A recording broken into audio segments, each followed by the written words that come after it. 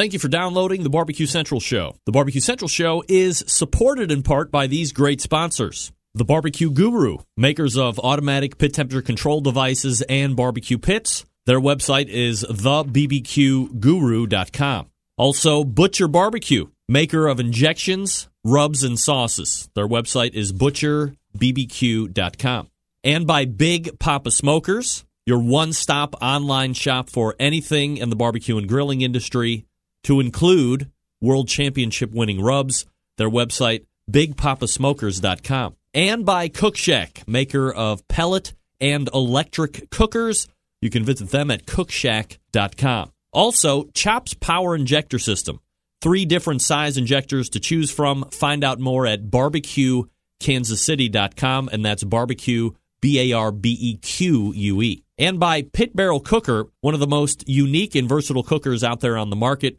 Visit them at pitbarrelcooker.com. And by Smithfield, the biggest name in pork, bringing you great opportunities this barbecue season. Get smoking with Smithfield and their grant program and committed cooks program. Learn more at smokinwithsmithfield.com. And by Green Mountain Grills, some of the finest pellet cookers on the market.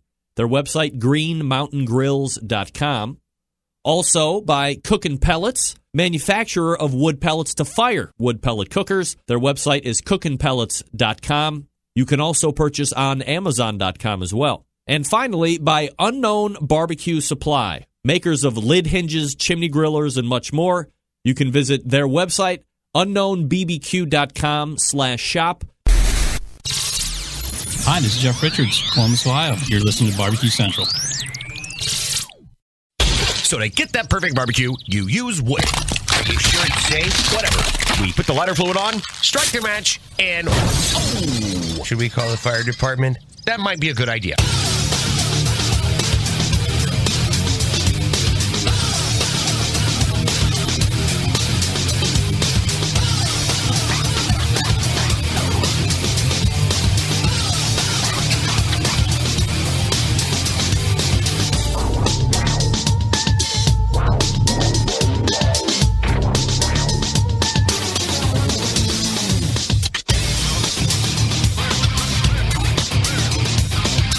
All right, good evening, and welcome to the really big Barbecue Central Show.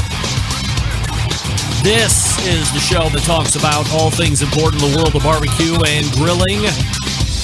We originate from the Rock and Roll Hall of Fame city of Cleveland, Ohio. It is the barbecue capital of the North Coast. Of course, I'm your program host, Greg Rempe. Happy to have you aboard here on your Tuesday evening. Oh, yeah.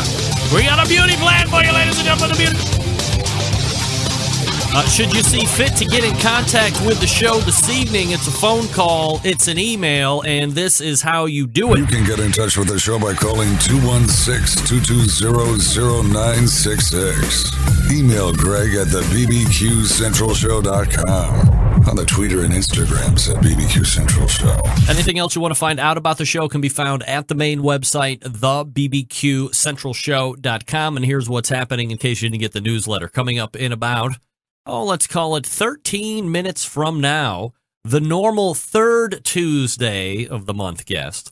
Now, in the fourth Tuesday, you would recall, if you're a fan of the show, if you watched last week, Max Good bumped up from the normal fourth slot to the third. We bumped Stephen Raichlen back from 3 to 4 per his request, and filling that, as he so eloquently does, Stephen Raichlen, barbecuebible.com, his website, of course, and we're going to be talking a lot about this. This is a new book. I got it in the mail. I don't know if anybody else got it in the mail. It's Stephen Reichlen's Barbecue Sauces, Rubs, and Marinades. And as we had touched on previously, it's like version 2.0. So excited to talk to him a little bit more in depth about that. And then, of course, there's a number of topics that we'll be talking with Stephen about. Namely, Father's Day stuff. That's coming up. Mother's Day a couple weeks ago. And now, of course, it is the father's turn. Thank you, Willis. It is the water. Forgot that. It's the father's turn in June, so we'll talk about a handful of decent gift ideas that you might want to be thinking about getting dear old dad, or for yourself if you are a dad, or for yourself because of your dad, and for your dad who was part of the team that had you. And then we'll also maybe talk about Father's Day recipes, some other items as well. Great email from a listener. We missed even, I believe it was last month altogether, so it would have been the previous month to that. And it was a write-in after the fact. He had made some reference to PBS. That was right after there was a lot of new policy and procedure being released from the White House, and this question was unique in its timeliness, and I just ran out of time, didn't get a chance to ask Stephen, so we'll talk about it when he gets on the show. And then at 9:35, he was on the show, not a year ago, but not too far away from a year ago. He is the head food critic / food writer for Cleveland Scene magazine, which is CLEVE, clevescene.com. Wrote a great article about this show. Doug Trattner will be joining us. We'll be visiting a few different topics with Doug during our time together. We'll get an update on what the Cleveland barbecue scene looks like currently as compared to almost a year ago. And then we'll also talk about a trip that he took down to Texas recently and kind of how that whole scene differs from a lot of other places. I mean, we'll obviously talk a lot about the Cleveland scene and how it differs, but you know, there's a whole different business model that exists down in Texas and I believe in parts in Oklahoma that really doesn't exist anywhere else. And I'll just tease it like that, and we'll pick it up when we talk with Doug Trattner at 9:35, and then we'll move into the second hour. At 10:14, as promised, he was on a month ago, and we were talking about Dirty Smoke and barbecue across different lands. He is the first full-time barbecue editor in the country, writes for Texas Monthly, tmbbq.com. Daniel Vaughn is in. And, of course, we will be diving headlong into the recently released, literally hours ago, recently released 50 best barbecue joints in Texas, because he's Texas Monthly's guy. And I don't think it's just him. There's a team of people that collaborate on this list. We'll get more into that as well during the segment. But they rank top 10, and then there's 40 other ones. So lots of different nuances and stuff to talk about with Daniel Vaughn when he shows up at 10:14. And then to close the show this evening, one of the hottest things going right now is the SCA, the Steak Cook-Off Association, growing by leaps and bounds. Lots more competition showing up. People getting very excited to spend, in comparison to some other stuff, a small amount of money, not a huge time investment, for a chance to win real cash. And we'll catch up with one of the founders, Brett Galloway, Steak Cook-Off Association. So there you have it. Stephen Raichlen coming up next, Doug Trattner after him, Daniel Vaughn at 10:14, and Brett Galloway to close the show. All right, to let everybody know that the show is on, live, local, and late breaking. Send them to the Facebook page if you would like to. You could also send them over to OutdoorCookingChannel.com, longtime video syndication partner of this show. Or you can send them to Roku, have them go to the App Store, download the Outdoor Cooking Channel app, and away you go from there. You can also subscribe to this show on iTunes for replays, or if you just can't catch the show as it airs live on Tuesday. And I do still think that there is some kind of a misconception or disconnect here. This is a live show first that is also happening to be recorded at the same time. So when everybody, 99% of you get it, the show has already happened. It's Tuesday from 9 p.m. to 9 to 11 p.m. Eastern Standard Time. It is like a live 2-hour radio show, except it's not on the radio. It is live. It's on the interwebs. So it's actually global. We're globally syndicated here on the Barbecue Central Show. But if you can't make it, you don't miss out. It's being recorded. You subscribe on iTunes or Google Play or any of these other podcast directories, and you can get it and consume it whenever you want, and that's pretty much how most people do it. All right, so if you bothered following this past weekend the Memphis in May cook-off results, I have a feeling you know where I'm about to go with this. And there are those of you who refuse to believe in the Barbecue Central show karma. Why? I have no idea. Over the 9 years of the show, it has proven itself as legitimate time and time again. However, cynics run amok in society. If you need more proof that this is a real thing and that it always happens, it never doesn't work, look no further than last week's show. If you didn't listen to it, go back and check it out. Chris Lilly does the show at 9:35 a week ago. Shows up at Memphis in May this past weekend, wins the pork shoulder category. Notwithstanding that, Melissa Cookston does the show 10:35, the same show, an hour later. She shows up at Memphis in May with Yazoo's Delta Q, wins the whole hog category. Now, moreover, and to really add the exclamation point here as to why the karma is in fact legitimate, cannot be disputed or discredited. Big Bob Gibson's not only wins the pork shoulder category, not only they win their 5th overall Memphis in May World Grand Championship.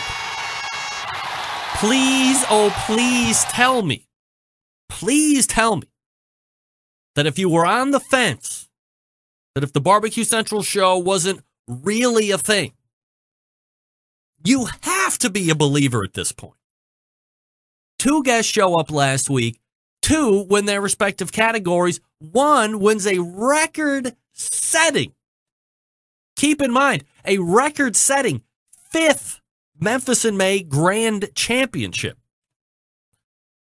What more proof do you need? Multiple category winners.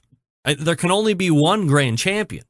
And I'm sure it had to be desperately close between Chris Lilly and Melissa Cookston on overall grand championship too.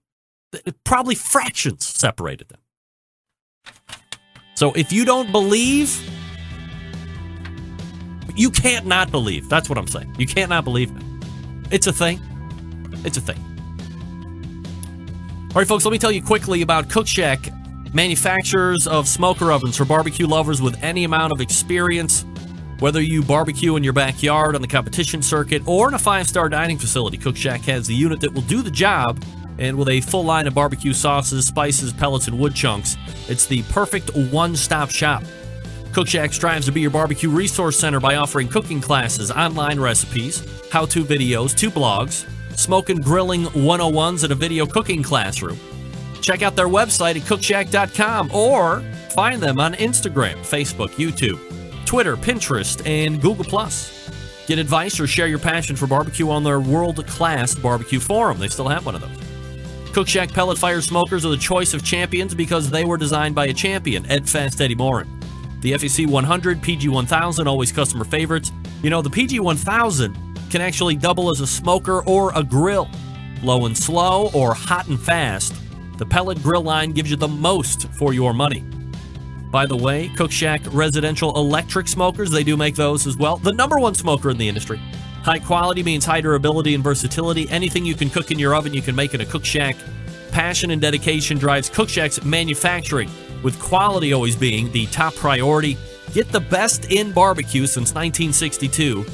Call 800-423-0698. That's 800-423-0698. And visit the website cookshack.com. By the way, I believe that National Restaurant Association meeting was going on in Chicago at the McCormick Center this past weekend, and they had the pellet-fired commercial pizza oven out there. Saw a video on Instagram. That thing was phenomenal. Very impressive. Good job, guys. Now, when's that residential model coming out for all of us? That's what we want. Hey, I want to mention real quick, too, because I did get some pictures of it.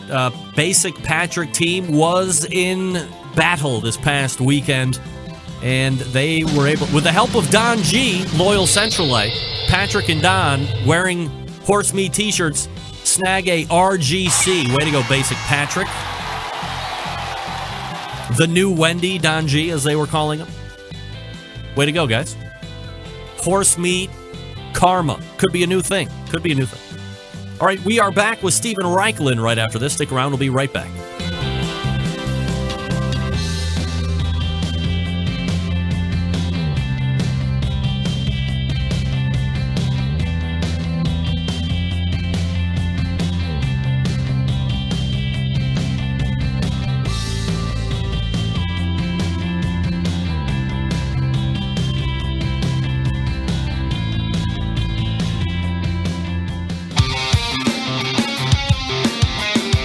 Broadcasting live from the BBQ Central Radio Network studios in Cleveland, Ohio.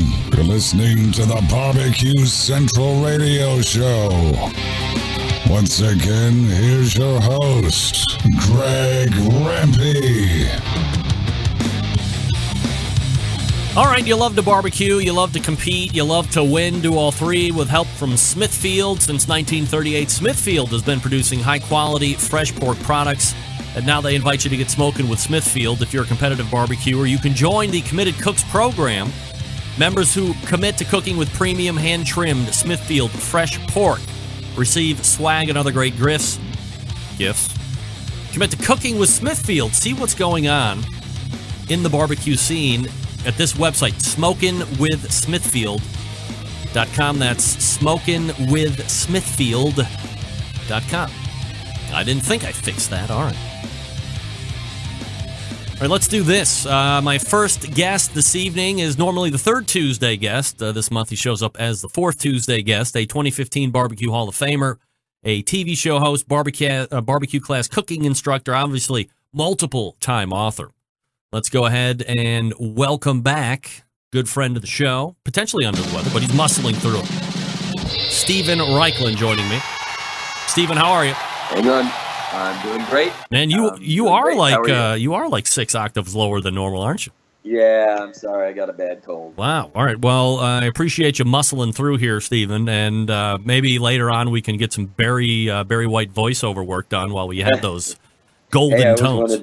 Always wanted to have a deep voice. There you go. We got it tonight, no doubt. So, Stephen, let's first talk about this little gem right here. It's barbecue sauces, rubs, and marinades. And as we had kind of touched on a couple different points here over the last handful of months, this isn't the very first time this book has seen the general public. This is, I guess, what you would call 2.0 these days to some degree.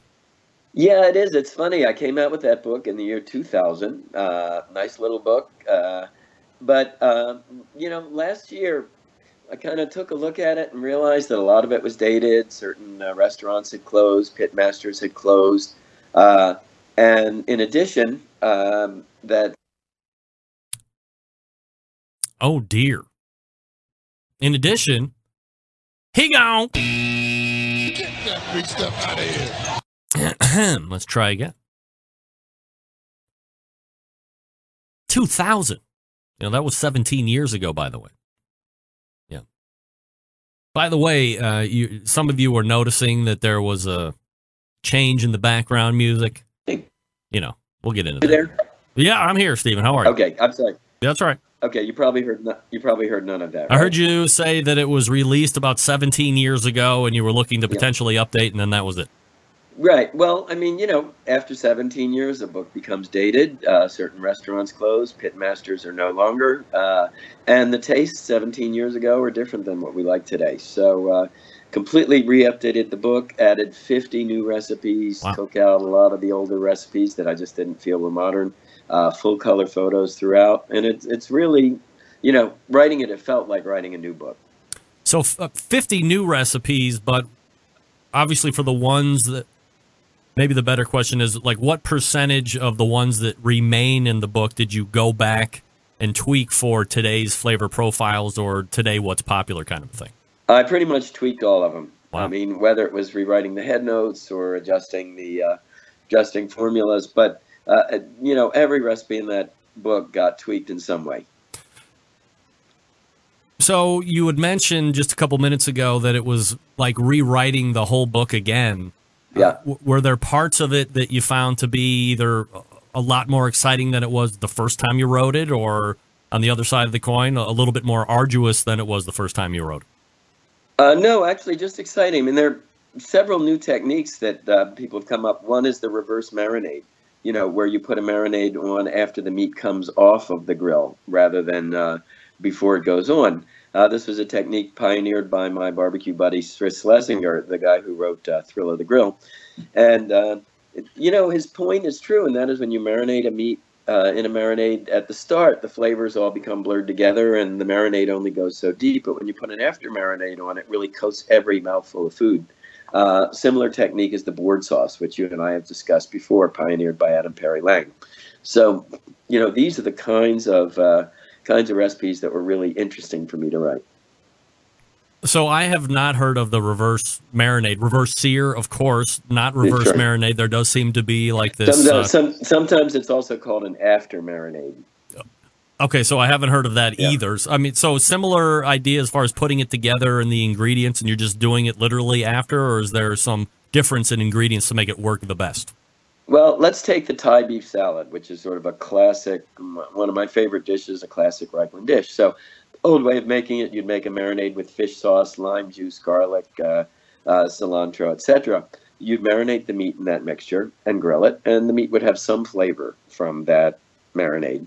The new way of doing it is you season the meat simply with salt and pepper, grill it, and then slice it, and then the slices go in that after marinade. The meat juices mix with the marinade, the hot meat cooks the marinade a little bit. You get much more flavor on each individual slice, and then the liquid that's left over, the mixture of marinade and meat juices, becomes the dressing for the salad. So in a way, it kind of takes that salad from black and white to Technicolor. Stephen, are you a fan when you're eating steak, since we're talking about it right now, of a room temperature when you eat it, or would you prefer to have it kind of piping hot as it's coming off the grill? Well, I like a hot steak, but I don't eat it piping hot off the grill. I always let it rest for a couple of minutes because the meat relaxes and it will be much juicier than if you eat a steak hot off the grill. Stephen Raichlen joining me here on the show. BBQBible.com, of course, his website. Stephen, aside from the re-release of this book, does your publisher come to you and say, hey, it's time to revamp a book that's 17 years old? Or are you looking at it on the shelf one day and you're thumbing through it and you're like, hey, now that I'm really looking at this thing, great idea and great reference 17 years ago, but now we should really step it up and give it a facelift? Well, to give credit where credit is due, it was actually my publisher's idea to redo the book. It was a happy decision. I'm glad they did it. I mean, books and ideas need to be refreshed from time to time. Typically, especially for you, Stephen, there's like the associated book tour of promotion. Are you going to have a tour that accompanies this? Well, as a matter of fact, at 7 a.m. tomorrow, I'm flying to New York to do 3 days of book tour in New York. And I just hope my voice will sound better by Thursday when I have my television media tour than it does right now. So, if the show goes on. Of course. When you are at a book signing, is there something that you have come to expect from your general public? Do people just want an autograph and maybe share an anecdote and maybe get a picture, or are people a little bit more demanding or inquisitive? Like, what kind of people are you seeing out there? Well, people are incredibly inquisitive, and one thing I've noticed in my 20 years in the business is how much more sophisticated the questions are. People really do possess great knowledge about barbecuing and grilling, and the questions that they ask really make you think. In addition to that, let's see, when I started, of course, there were no cell phones, there were no selfies, anything like that. So, there's a lot of selfie taking now, and that's a new twist on the book tour. I would assume that this book available in the normal haunts online, Amazon, all the book places and so forth? BBQBible.com, Amazon.com, your local bookstore. And actually, I always try and buy any book from the local bookstore because that's an important business to keep in business. Are you surprised, Stephen, that real books are still around?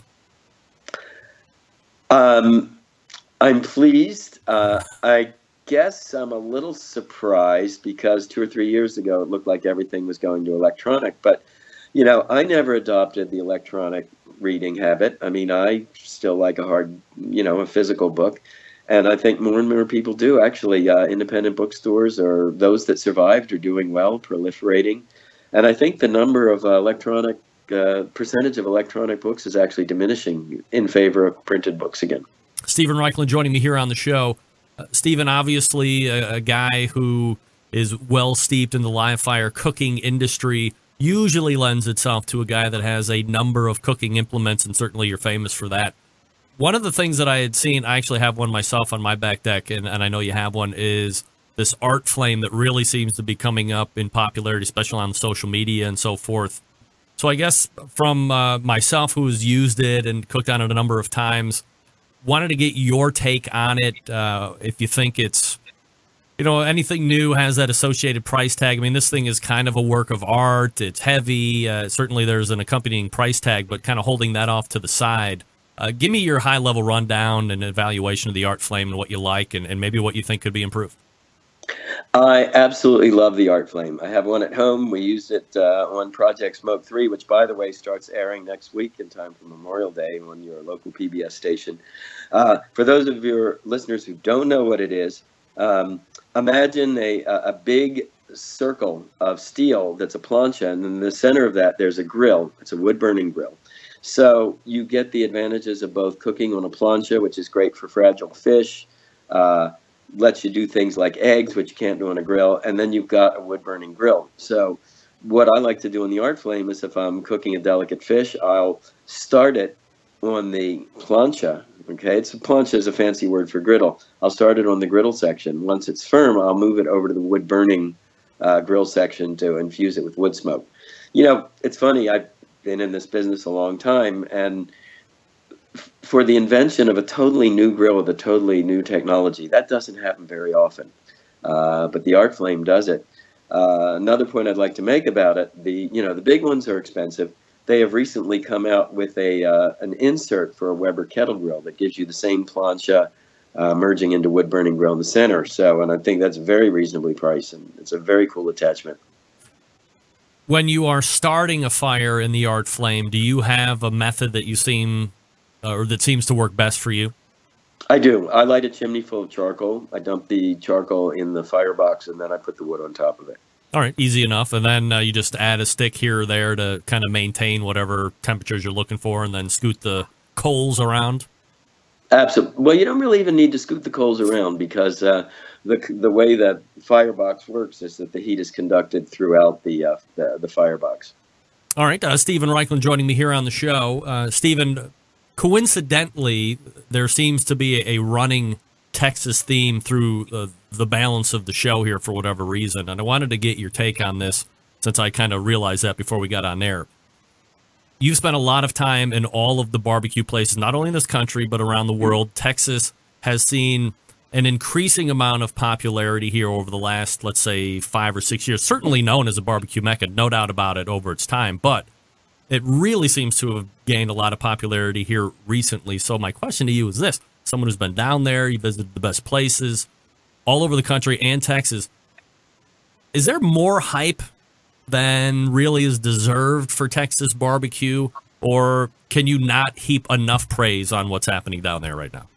Well, Texas is definitely one of the major regions of barbecue in the U.S. Am I going to say Texas is better than Kansas City and the surrounding areas? No, of course not. Texas is primarily known for beef. I think what's remarkable about Texas, it's the real deal. All of the pits burn wood. They're big pits. They're burning logs. Interesting, burning oak for the most part, not mesquite, contrary to popular opinion. Some of the best brisket in the world comes out of Texas. I'm thinking of Aaron Franklin or John Lewis or Pecan Lodge. So Texas is undeniably an important place. It's maybe the most pure manifestation of barbecue. But one region you might look at that certainly doesn't figure among the classical canon is Brooklyn. I mean, Brooklyn has New York in general has some amazing barbecue. Really? So, yeah, absolutely. Like Hometown Barbecue in Red Hook, or Brisket Town, or Mighty Quinn's in Manhattan. I mean, there's some fabulous barbecue in the New York area, too.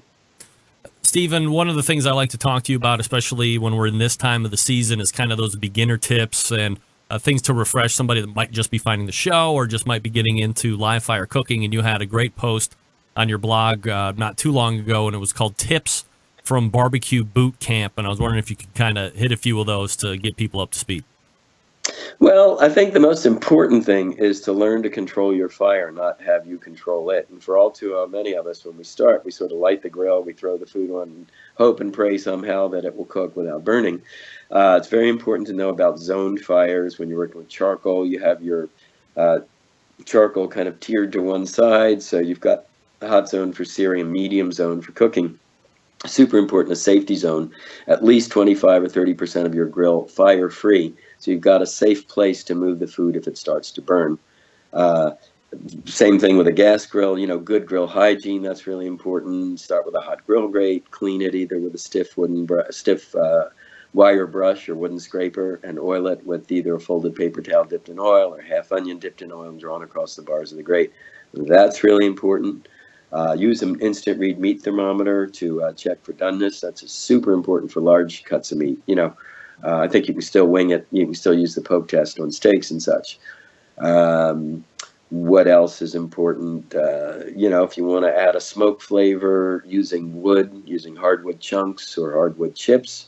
I'm of the soak the chip school if I'm looking for a long, slow smoke barbecue style. But if I want a kind of a lighter wood flavor like you would get in Mediterranean or South American wood grilling, I put the wood unsoaked right on the fire.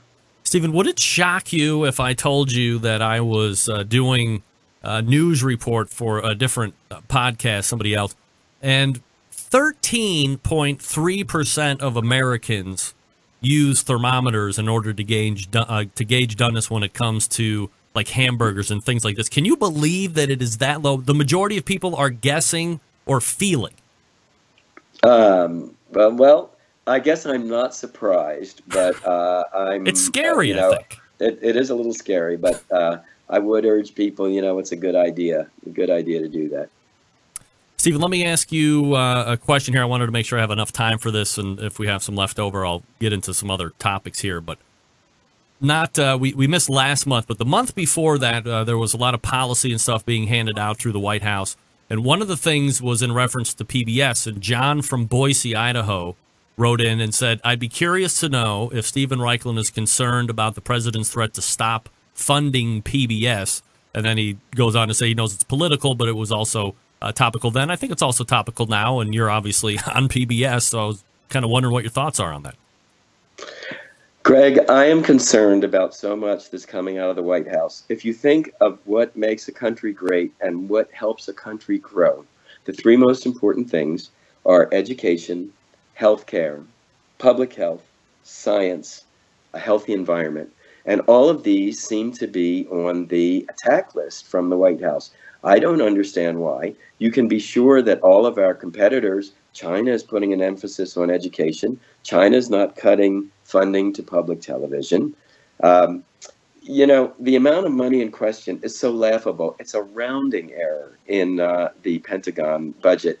I think that thanks to certain parts of the media, people think that public television is sort of 10 or 12% of the American budget. You know what it is? It's 0.001%. It's infinitesimal. The Pentagon, believe me, spends more on paper clips every year. So am I appalled? Yes. Am I nervous? In a funny way, I'm not, because you know what? I do believe that there's goodness in the hearts of Americans, and I do believe that most people recognize the importance of public television. Not only my show, but shows for kids, Big Bird, and I don't think that Americans will let public television fall by the wayside. Stephen Raichlen. There you go. So I probably just alienated half of your listeners, but. Well, hey, I would much rather have a guest that has an opinion instead of easily skirting the topic and not giving a point of view. So certainly I appreciate that if nobody else does, and I know a lot of people do. Stephen Raichlen joins me the third Tuesday of every month, although this is the fourth. We will get it all squared up here next month. And as always, Stephen, really appreciate the time. Thanks so much. Hey, thank you. Great talking to you. Bye-bye. You got it. There he is, Stephen Raichlen. Might I say muscling through the cold to do that interview. All guests on the Barbecue Central show appear via the Smithfield Hotline. Yummy. And as I said, not afraid to give an opinion on public TV because, and I did kind of forget about that. I was going back through outlines that I keep, and I'm like, hey, look at that. That was a great question from 2 months ago. Because, again, last month, of course, we missed him. So there you go. Let me go back through. John Dawson, John Dawson weighing in. Remps, isn't an after marinade called a glaze or finishing sauce? Sounds like a distinction without a difference. Oh, good question. Maybe I will ask him that next month when we get in there. We'll see. We'll see. All right, folks. Chops Power Injector Systems. That's right. The NBBQA 2015, 2016, 2017. 3-time Tool of the Year. Backyard cooks to the catering, restaurant chefs. A power injector is right for you. 3 different sizes. First, the number one seller is the half-gallon Chops Power Injector System. Is designed for the competition guy or gal, or to pump up the backyard warrior. So easy to use, right? Clean it, fill it, pump it, away you go. If you have just one brisket or pork shoulder to do, you don't need to fill it all the way up. Just put in what you need. It will use it all. It comes with 14-gauge needles, 2 replacement plastic needle adapters, 3 plug screws, and a needle protector. Then you have the 1-gallon Chops Power Injector System. Designed for catering and bigger jobs, it holds double the amount of the injection that the half-gallon holds. That's why they call it the 1-gallon. Some use it in competitions, like when you're doing the Memphis and May whole hog, or maybe you're doing 10 shoulders to find that perfect one. This one comes with all of the same stuff that the half-gallon unit comes with, $120, plus you pay shipping anywhere. The newest one is the Chops Full Power Injector System. It's the electric, commercial, and competition Big Daddy. It's not a holding tank, but a 3.5-foot pickup tube that you can put in any size container, from a few ounces to a 55-gallon drum. It was designed for Chef Rob at the best barbecue restaurant in Kansas City. He said time and time again that with the Chops Full Power Injector System, his briskets are better than ever. It comes with metal needle adapters, 14-gauge needles, 3-inch 12-gauge needles, 2-inch 11.5-gauge needles, 3 plug screws, a needle protector, $325 plus shipping. A number of the top pit masters in the world are using Chops Power Injector Systems every day to make their barbecue better than the rest. Here's the thing. We live in a foodie world. You got to have flavor in every bite. This is how you do it, and do it fast. So you visit this website and then rake the rewards. Barbecue Kansas City, BARBEQUE. BARBEQUE, barbecuekansascity.com. That's barbecuekansascity.com, and get your hands on the 3-time NBBQA Tool of the Year. Not me, the Chops Power Injector System. All right, we're back with Doug Tratner right after this. Stick around, we'll be right back.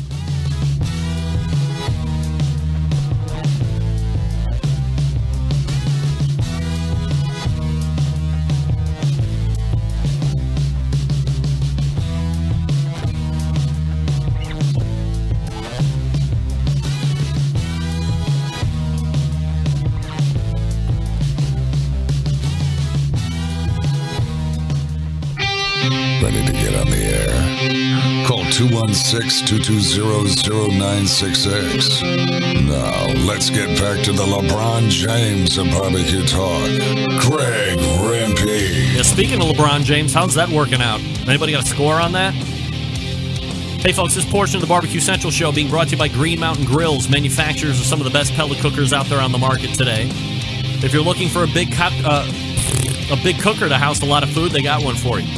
If you're looking for a medium-sized cooker, they got one for you as well. Also, small to take on those trips or getting ready for tailgate season, whatever the case may be, all you have to do is head on over to greenmountaingrills.com. That's greenmountaingrills.com. I love my Green Mountain Grill. You could love your Green Mountain Grill as well. All right, folks, my next guest is with Cleveland Seed Magazine. He also has helped write a number of best-selling books with his pal, and a guest I would love to have on this show, Michael Simon. He is actually in the process of kind of penning one with him right now, although that's in the distance. And part of that process is learning about barbecue, talking about barbecue, and soaking up all that fatty brisket goodness for books. So without any further ado, let's race over to the hotline. Oh, shit, I just pushed the wrong button. This is what happens when you're a one-man show. Race over the hotline. And welcome back, Doug Tratner, to the show. Doug, how are you, buddy? Look at me. Yeah, sorry. I still had you on pause, everybody. I hear you. You there? I'm just kidding. Here I am. Okay.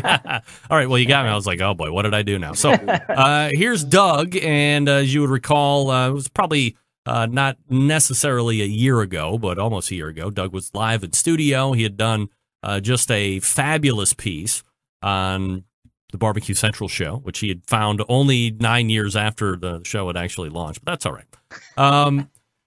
We talked extensively about the state of Cleveland barbecue back then. And, almost a year later, I'm wondering what your thoughts are of where the Cleveland barbecue scene is now and maybe how it looks here even over the next 6-7 months. Yeah.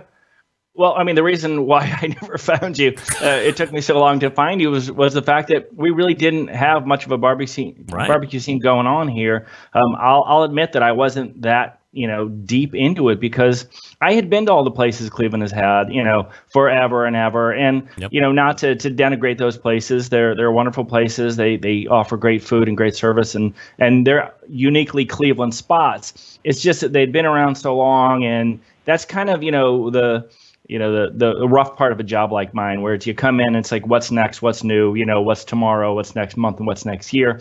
It's not so much the places that have been doing it for 40 years, although, of course, I do go back and check out the classics. But even since we talked about a year, 14, 15 months ago, so much has happened. So much was happening at that time.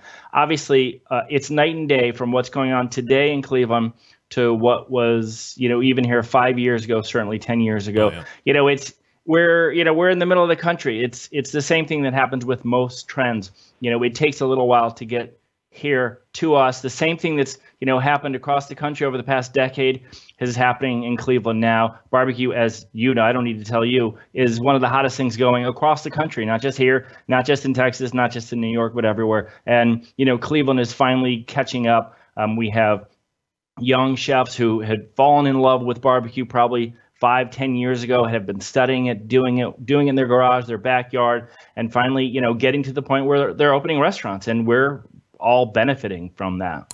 Do you think when you have a fad or a craze or a trend get to different areas of the country where they're not normally considered to be meccas, so we'll say Cleveland is one of those areas for barbecue.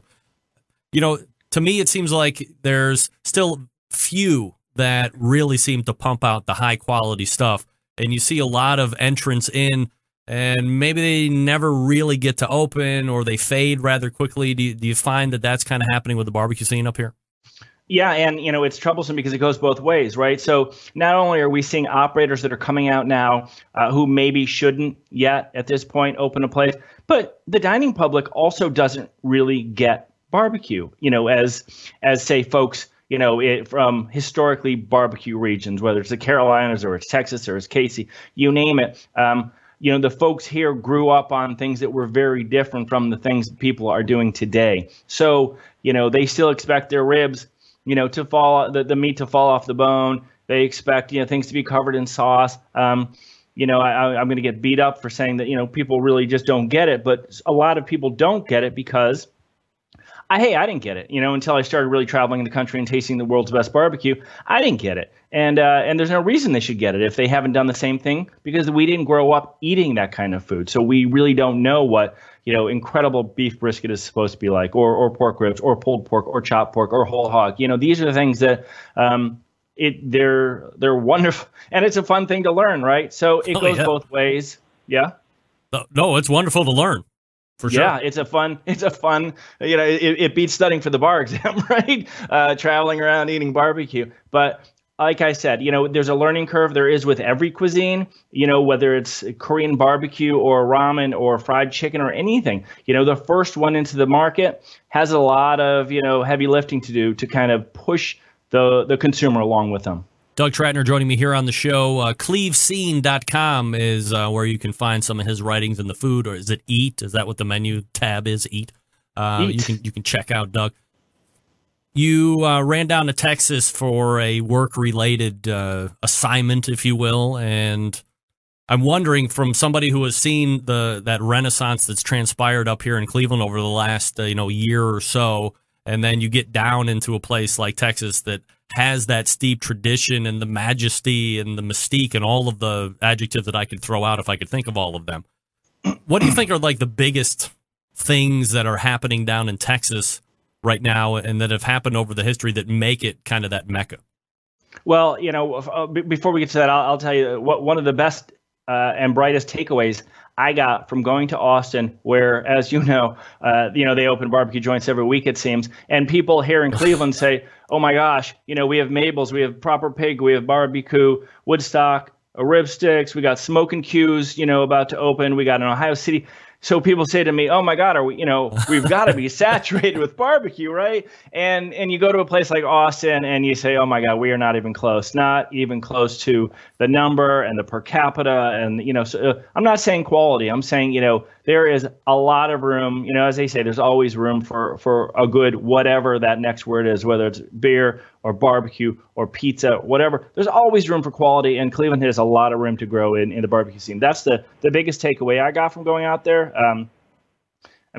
People are standing in line all morning. I don't know if these people have jobs. I don't know if I'm looking at tourists, but you'll walk by La Barbecue or Franklin's or you name it, and people are standing in line at 9 a.m. to get some brisket, hopefully by 11. So it's interesting to see. I walked around. I stayed in a really funky part of town, East Austin, and you walk by all those places all day long, and there's people lining up for barbecue. It's amazing. It's hard to find a real restaurant in Austin. They're all trailers where you kind of walk up and get your food and go sit down. But it's lovely to kind of experiment, going around the country to try different things. And Austin was it was an eye-opener for sure. I mean, I got to eat at Black's Barbecue in Lockhart, Texas, where, if you're calling Texas the barbecue capital of the world, you call Central Texas the barbecue capital of Texas, you call Lockhart, the capital of Central Texas. So to go to a place like Black's that has such an incredible history, I mean, we're talking about 1932,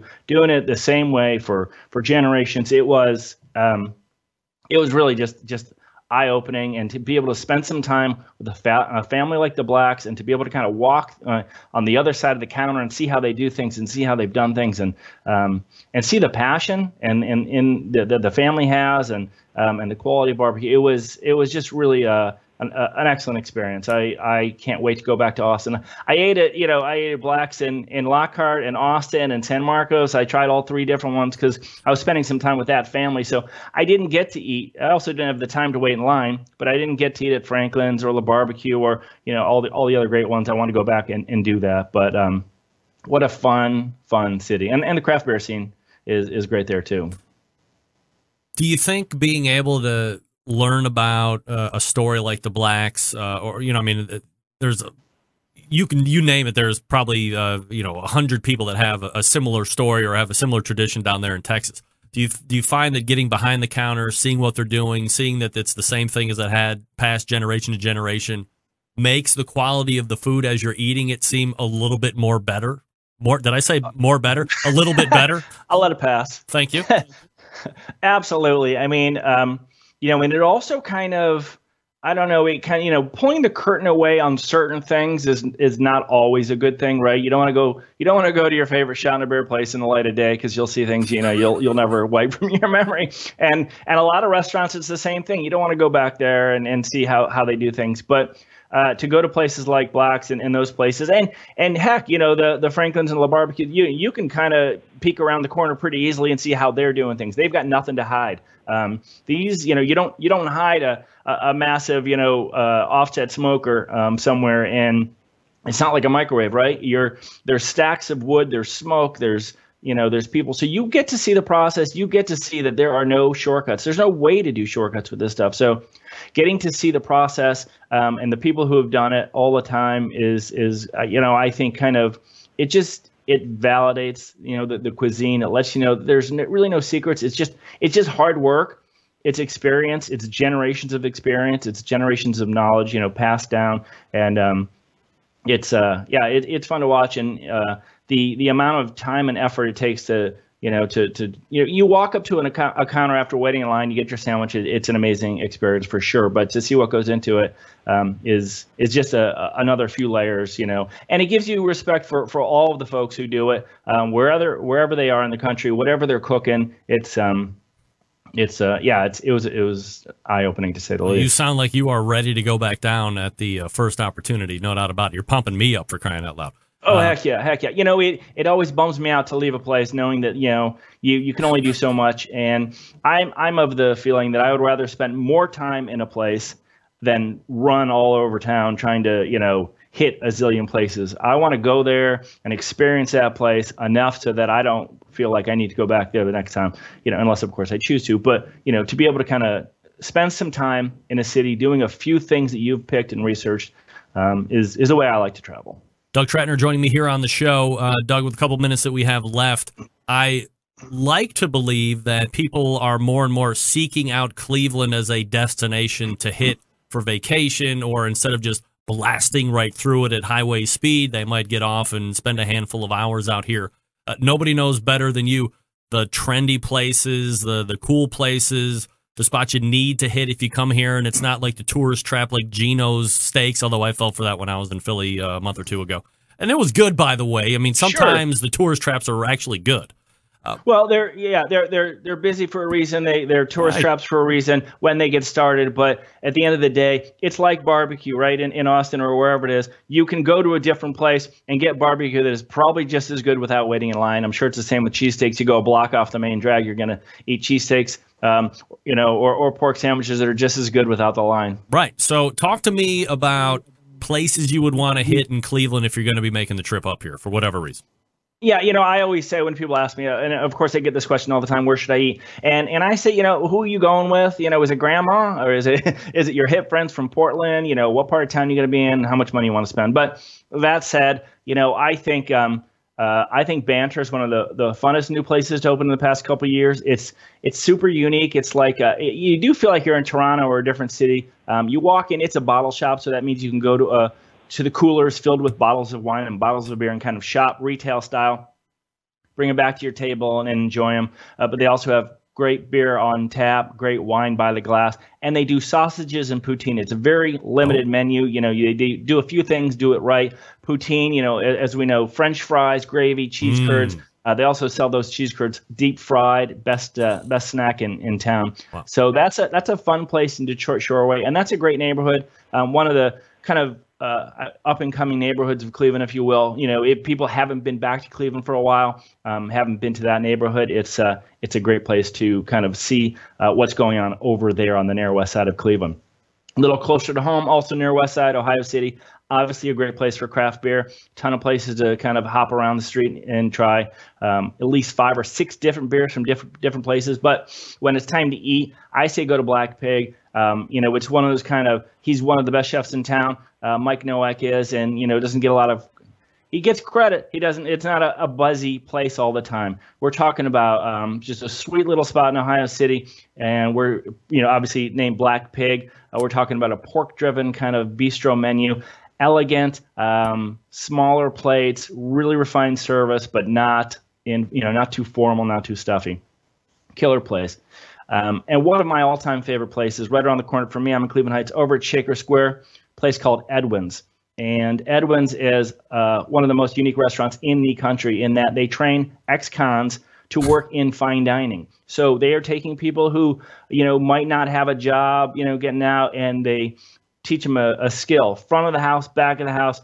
It also happens to be one of the best restaurants in Cleveland, which is, a lot of these training programs in other cities tend to be, less ambitious in their fare. We're talking about fine French food and a really nice atmosphere. Things like, escargot, frog legs, rabbit pie, duck confit, and pressed duck. A medieval dish if there ever was one. Carved table side off the carcass of the duck. You take the whole duck, you put it in a press, you squeeze it until all the juices run out, and then you make a lovely sauce with it. So Edwin's is high on my list. And, of course, you cannot end a meal at Edwin's without cheese. They have a glorious cheese cart that comes to your table side. Load up on all of it. Doug Tratner can be read at clevescene.com. He's my guy here locally. Doug, always appreciate the time. Thanks for coming on, man. Have a great night. Go Cavs. All right, go Cavs. They're really going to need to get it going right about now. They're down by 10 at half, I believe, is the last thing I saw. That's Doug Tratner from Cleveland Scene Magazine, clevescene.com. All right. Let me try and make up some time here. Folks, let me talk to you quickly about Big Papa Smokers, the one-stop shop for anyone interested in barbecue, featuring a comprehensive selection of American-made grills, spices, sauces, accessories, even a kit that gives you everything you need to make a world-class smoker out of a 55-gallon drum. Big Papa's made a name for itself by making an award-winning line of championship rubs, and they've won almost every major barbecue competition, period. They've also banded together with fellow California-based rub company Simply Marvelous to form what has now become known as the West Coast Offense. Defying conventional wisdom, these two California-based rub makers have cornered the market on competitive barbecue and begun to redefine the flavor profiles that cooks from across the country have begun to aim for. They've even created two of their own unique competitions, King of the Smoker, which brings the best of the best in barbecue, and a head-to-head back-to-basics competition. This is unique in the fact that you can't use any devices such as pellet cookers or pit minders, just charcoal wood in your wits to win one of the most high-stakes competitions around. And the other is the Guinea Pig, a cost-controlled event that helps bring in newcomers to the competitive barbecue world. It also features prize distribution all the way down to 10th place in each category, and that helps provide incentive to get new competitors into the world of barbecue. On top of all of that, Big Papa's created their own unique brand ambassador program called the BPS Elite Team, featuring 15 of the best competition teams in the country, working together to promote camaraderie, competition barbecue, and to benefit children's charities across the U.S. Keep in mind, Big Papa Smokers has been able to do all this with only 6 years of being in the business, turning the competition barbecue world on its head, creating their own unique competitions, becoming a staple of a nationwide restaurant chain, and benefiting children's charities across the U.S. Just the beginning for Big Papa Smokers. And again, the website, bigpapasmokers.com. That's bigpapasmokers.com. All right, we are back to wrap up the first hour, coming back and pointing to the second hour. Lots of continued Texas talk in the second hour. That was Doug Tratner, clevescene.com, CLEVE, clevescene.com. And we're back right after this. Stick around.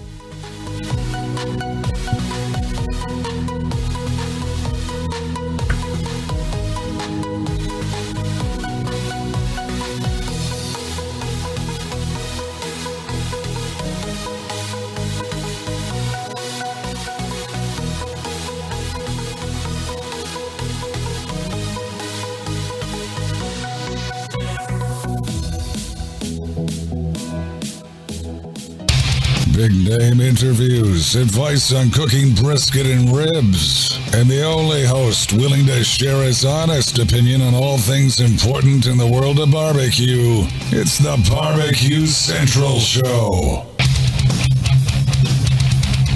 All right, welcome back. This portion of the show being brought to you by CookinPellets.com, your number one source for quality wood pellets for all your pellet-driven cookers. Visit CookinPellets.com for more information or to purchase. You can also visit Amazon.com to purchase as well. Don't forget that Cookin' Pellets does have their very own app. You can download that and be alerted to great shipping prices and so forth. CookinPellets.com. Check them out. All right, thanks again to Doug Tratner for coming on. Email from Andy Rue. Would serving horse meat in a non-KCBS open meat be ethical? Andrew, no. Get that big stuff out of here. Andrew, you can not serve horse meat. Andrew, you are not the Yeah. Remember, while I'm pressing to bring about the conversation of horse meat as a option with the other meats available, it is currently 100% illegal to serve right here in these United States. Let me make that clear. 100% illegal.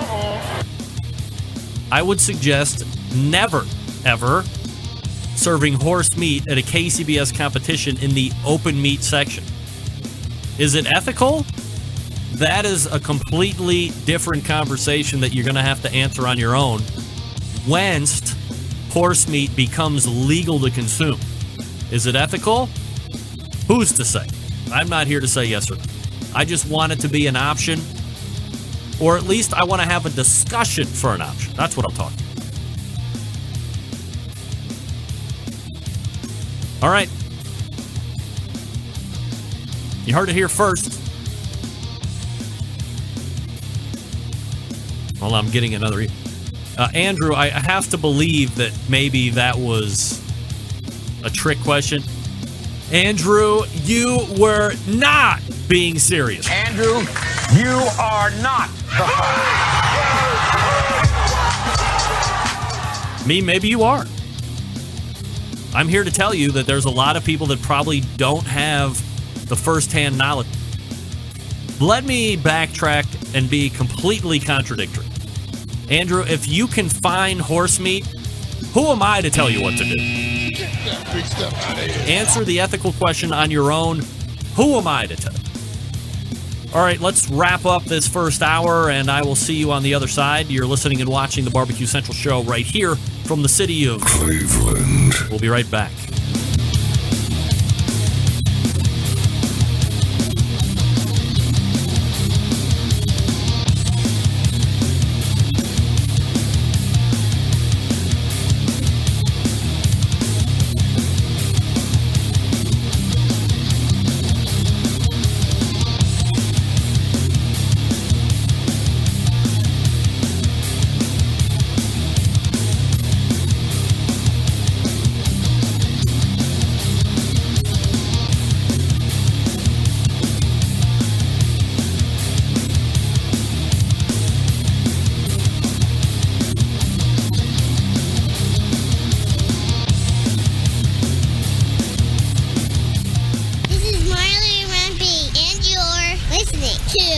BBQ Central.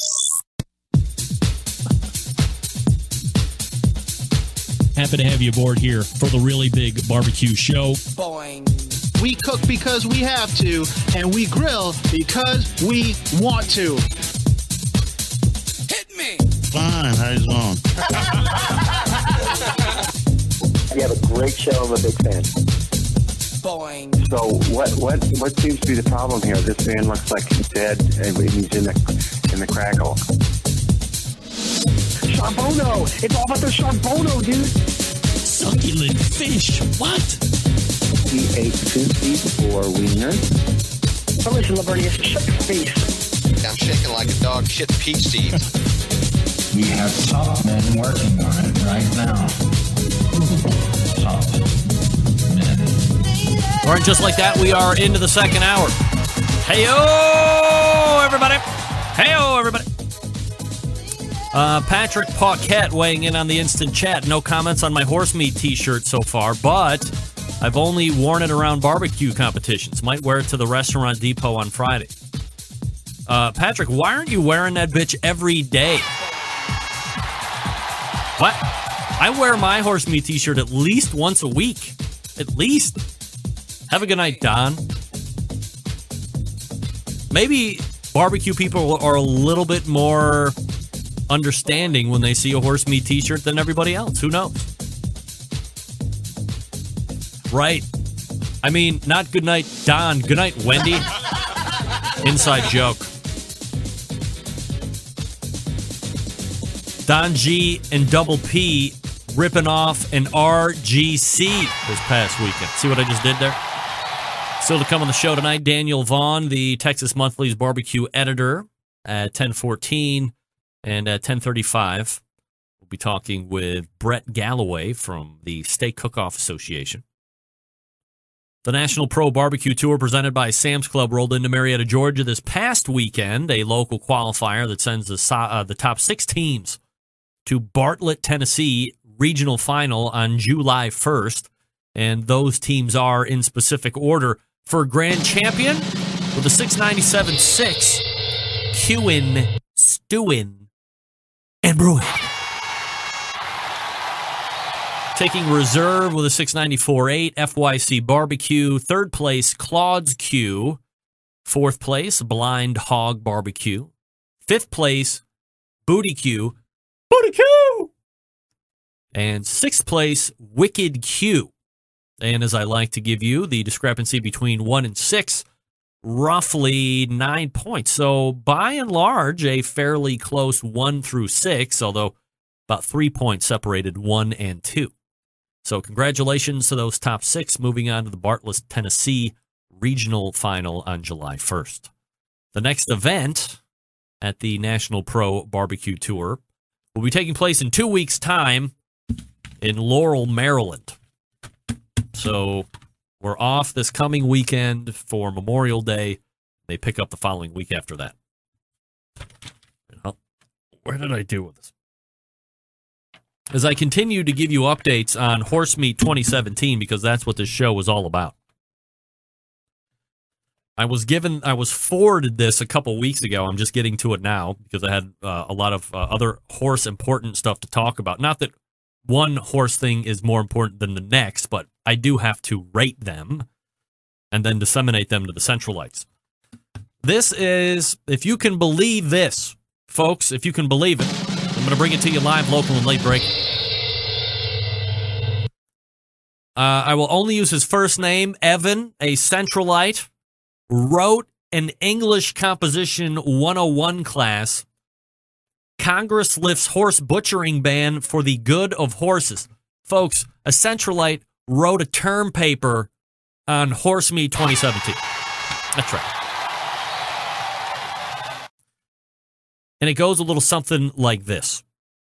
In the November 30th, 2011 article, Abad Santos discusses the decision made by the Obama administration to lift the 5-year-long ban on the practice of butchering horses in the United States that was set in place during the Bush administration. He states that the lift will be beneficial for the U.S. economy as well as the welfare of horses themselves, claiming that the number of animal neglect and abandonment cases would see a huge decrease. I'm 100% behind what this article has to say, aside from the fact that I am a barbecue enthusiast and horse meat is on my bucket list of things to try. Creating jobs, boosting the economy, and proper treatment of animals is something I think we can all get behind. Obviously, the added jobs would be a given with pre-existing facilities calling for extra manpower to keep up with the increase of service, but it would also add business to architects, contractors, plumbers, electricians, and every other trade that goes along in opening up a new commercial building, such as a processing plant.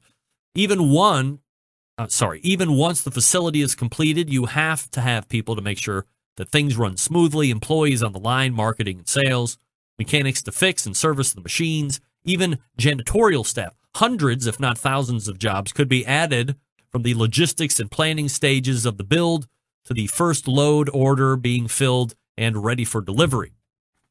I continue. This is Evan writing his term paper on horse meat.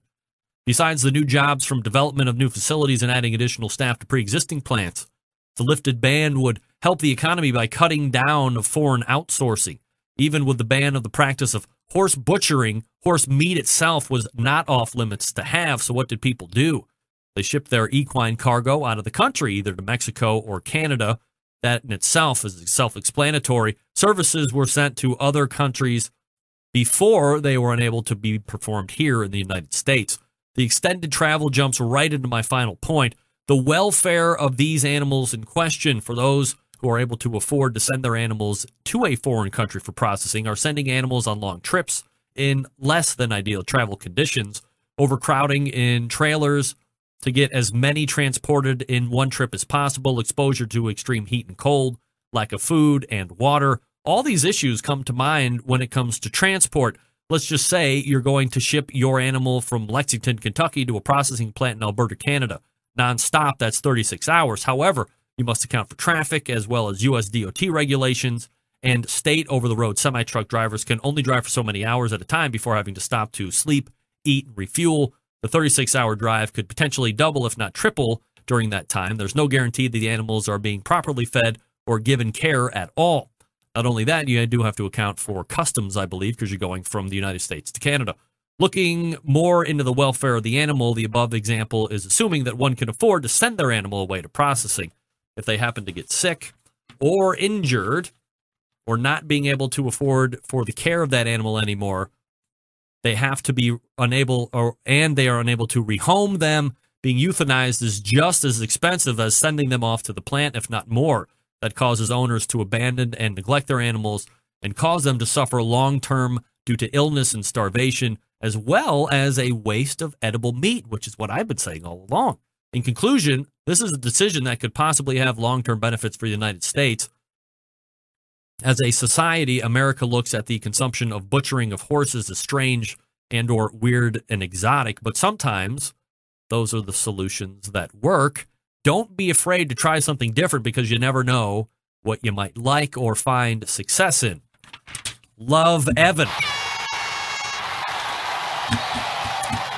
Now, if I'm not mistaken, Evan did earn a B+, I believe, so even way better than Ralphie's Red Ryder BB gun theme, if you were to recall.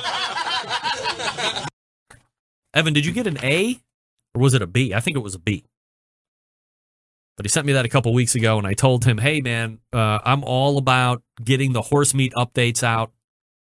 That's a Evan-written essay for a real college class, 101. Barbecue food for you in the instant chat, watching a documentary. The U.S. kills 50,000 wild horses a year. 50,000? What? We do? Also, one more piece of horse meat information. Follow-upping. Not only is it more better, but it's follow-upping. Following up on the horse meat scandal at the Pittsburgh restaurant I reported on last week, the FDA sent an official warning letter to the owner, Justin Severino, of the restaurant named Cure in Pittsburgh. Basically, and I'm paraphrasing, the warning says that if they're caught in violation again, the FDA reserves the right to fine and or administer further punishment as they would see fit. Now, I have reached out to Justin to have him come on the show to talk about what the mindset was, if he knew it was illegal, all this stuff, because now he has been officially warned. I don't know if that pretty much prohibits him from ever coming on the show to talk about it. Time will tell, but he has refused to come on the show to talk about it. For now, I'll keep trying. Lastly, and I haven't talked about it in weeks, you would recall that for a number of times, I've been talking about Hall of Fame, Barbecue Hall of Fame. I'm asking, does anybody have an update on where the Barbecue Hall of Fame voting tallies are? Does anybody know if there's been decisions made? Does anybody know who the inducting class is going to be for 2017? Am I on that? Am I? I have sent a number of emails, only to not be answered. So we'll have to see what's happening. Updates to come, hopefully, sooner than later. All right, folks, I'm going to talk to you quickly about Butcher Barbecue. By the way, it looks like it's been weeks. Dave is in the house tonight. Welcome, Dave. Hey, if you're like me, you're thinking of the easiest ways and the best ways to step up the barbecue and grilling game. No better or easier way to do that than by adding Butcher Barbecue to your arsenal. Not just some products, all products. We all know Dave is famous for the injections, the beef injection, the pork injection, the bird boosters, all that good stuff. You have great sauce. You have great rubs to choose from. Steak and brisket rub, honey rub. Then you have the chipotle rub, cherry rub, pecan rub, Dave's secret triple X master blend rub, the sweet barbecue sauce. Who doesn't love that? Great all by itself, good as a base as well. No liquid smoke here, folks. Dave took the time and effort to make a great sauce. You will soon discern on your palate that that's exactly what he did. I always say get a box of 6 because it is going to go fast. I have a house full of women. They love the sauce. That should tell you something. When we talked about injection just a few minutes ago, Dave decided, hey, I'm going to take the dumb factor out of it for everybody. I'll make it dumb-proof, stupid-proof, I believe he said on this show. You can get the beef injection and the pork injection pre-made, pre-mixed, all ready to go right in the bottle. All you have to do is shake it, stick your syringe in there, and start injecting away. It's already made, ready to go injection right in the bottle. You don't need to measure. You don't need to do anything water-wise. You don't need to fret about what liquid to put in the powder. None of that. It's already made already. Here we go. Here we go. Head on over to butcherbbq.com. That's butcherbbq.com and stock up right now. Number one. And then as you're getting all of those products, don't forget to check out the grilling oils. One of my favorite products over the last handful of years. Of course, butter flavor is my favorite. It also comes in steakhouse and chipotle flavor. Try all three. You're going to love it. Cleveland just went back on top, everybody. Everybody. Head on over to butcherbbq.com. That's butcherbbq.com. Check out the Stupid Proof products brought to you by Dave Bosk and the good folks over at Butcher Barbecue. We're back right after this with Daniel Vaughn from Texas Monthly. Stick around. Be right back.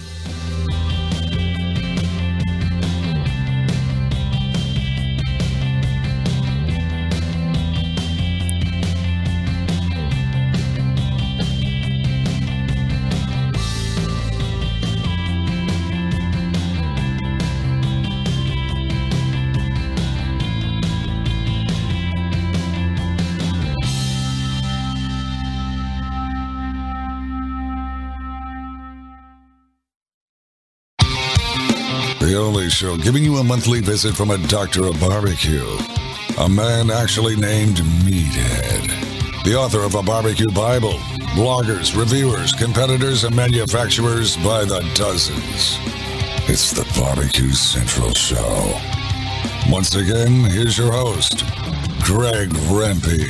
This segment of the show being brought to you by Unknown Smoker Accessories, purveyors of made-in-the-USA stainless steel barbecue and smoker lid hinges, barbecue accessory hangers, rocket hot chimney grillers, and heavy-duty aluminum foil dispensers. The fine products from Unknown Smoker Accessories keep your gear where it needs to be, at arm's length, ready for battle. By the way, you can get the rocket hot chimney griller over at BigPapaSmokers.com as well. Partnership good doesn't always have to be about competing. Of course, you can still buy all of the other Unknown Smoker accessories at unknownbbq.com/shop. That's unknownbbq.com/shop. All right, my first guest here in the second hour tonight, the very first barbecue editor for a magazine here in this country. You also see him on this show from time to time. And we have some Texas barbecue to talk about. So let's head to the Smithfield Hotline and welcome back friend of the show and barbecue editor for Texas Monthly Magazine, Daniel Vaughn, joining me here on the show. Daniel, how are you, buddy? I'm doing just great. How about you? Absolutely fabulous, Daniel. Always appreciate the time you're giving to the show here. And, let's kind of jump into it headlong. We had teased it last month when we were talking about the top 50 is going to get released here very shortly, and you were going to come on the show and we were going to discuss it a little bit. So, a few days ago or so, the newly revised top 50 barbecue joints in Texas is released. And I guess before we get into the foray of that, who's right, who's wrong, my place got left off, my place made it. Talk to me about the history of the top 50 list. How is it determined, and how often is it updated? Well, first off, of course I'm right. Of course. I mean, I was never questioning you. I was talking about those other schmucks. No. Of course, this is all subjective stuff. But yeah, the list itself, the top 50 list goes back 20 years. So 97 was the first Texas Monthly top 50. We've updated it about every 4 to 5 years since then. I think we're going to keep it every 4 years nowadays because, essentially it really is the Olympics of barbecue. So 4 years just seems appropriate. Also these days, with just how often these places open and how many new great places we're getting, every 4 years seems to be a bit of a stretch too. But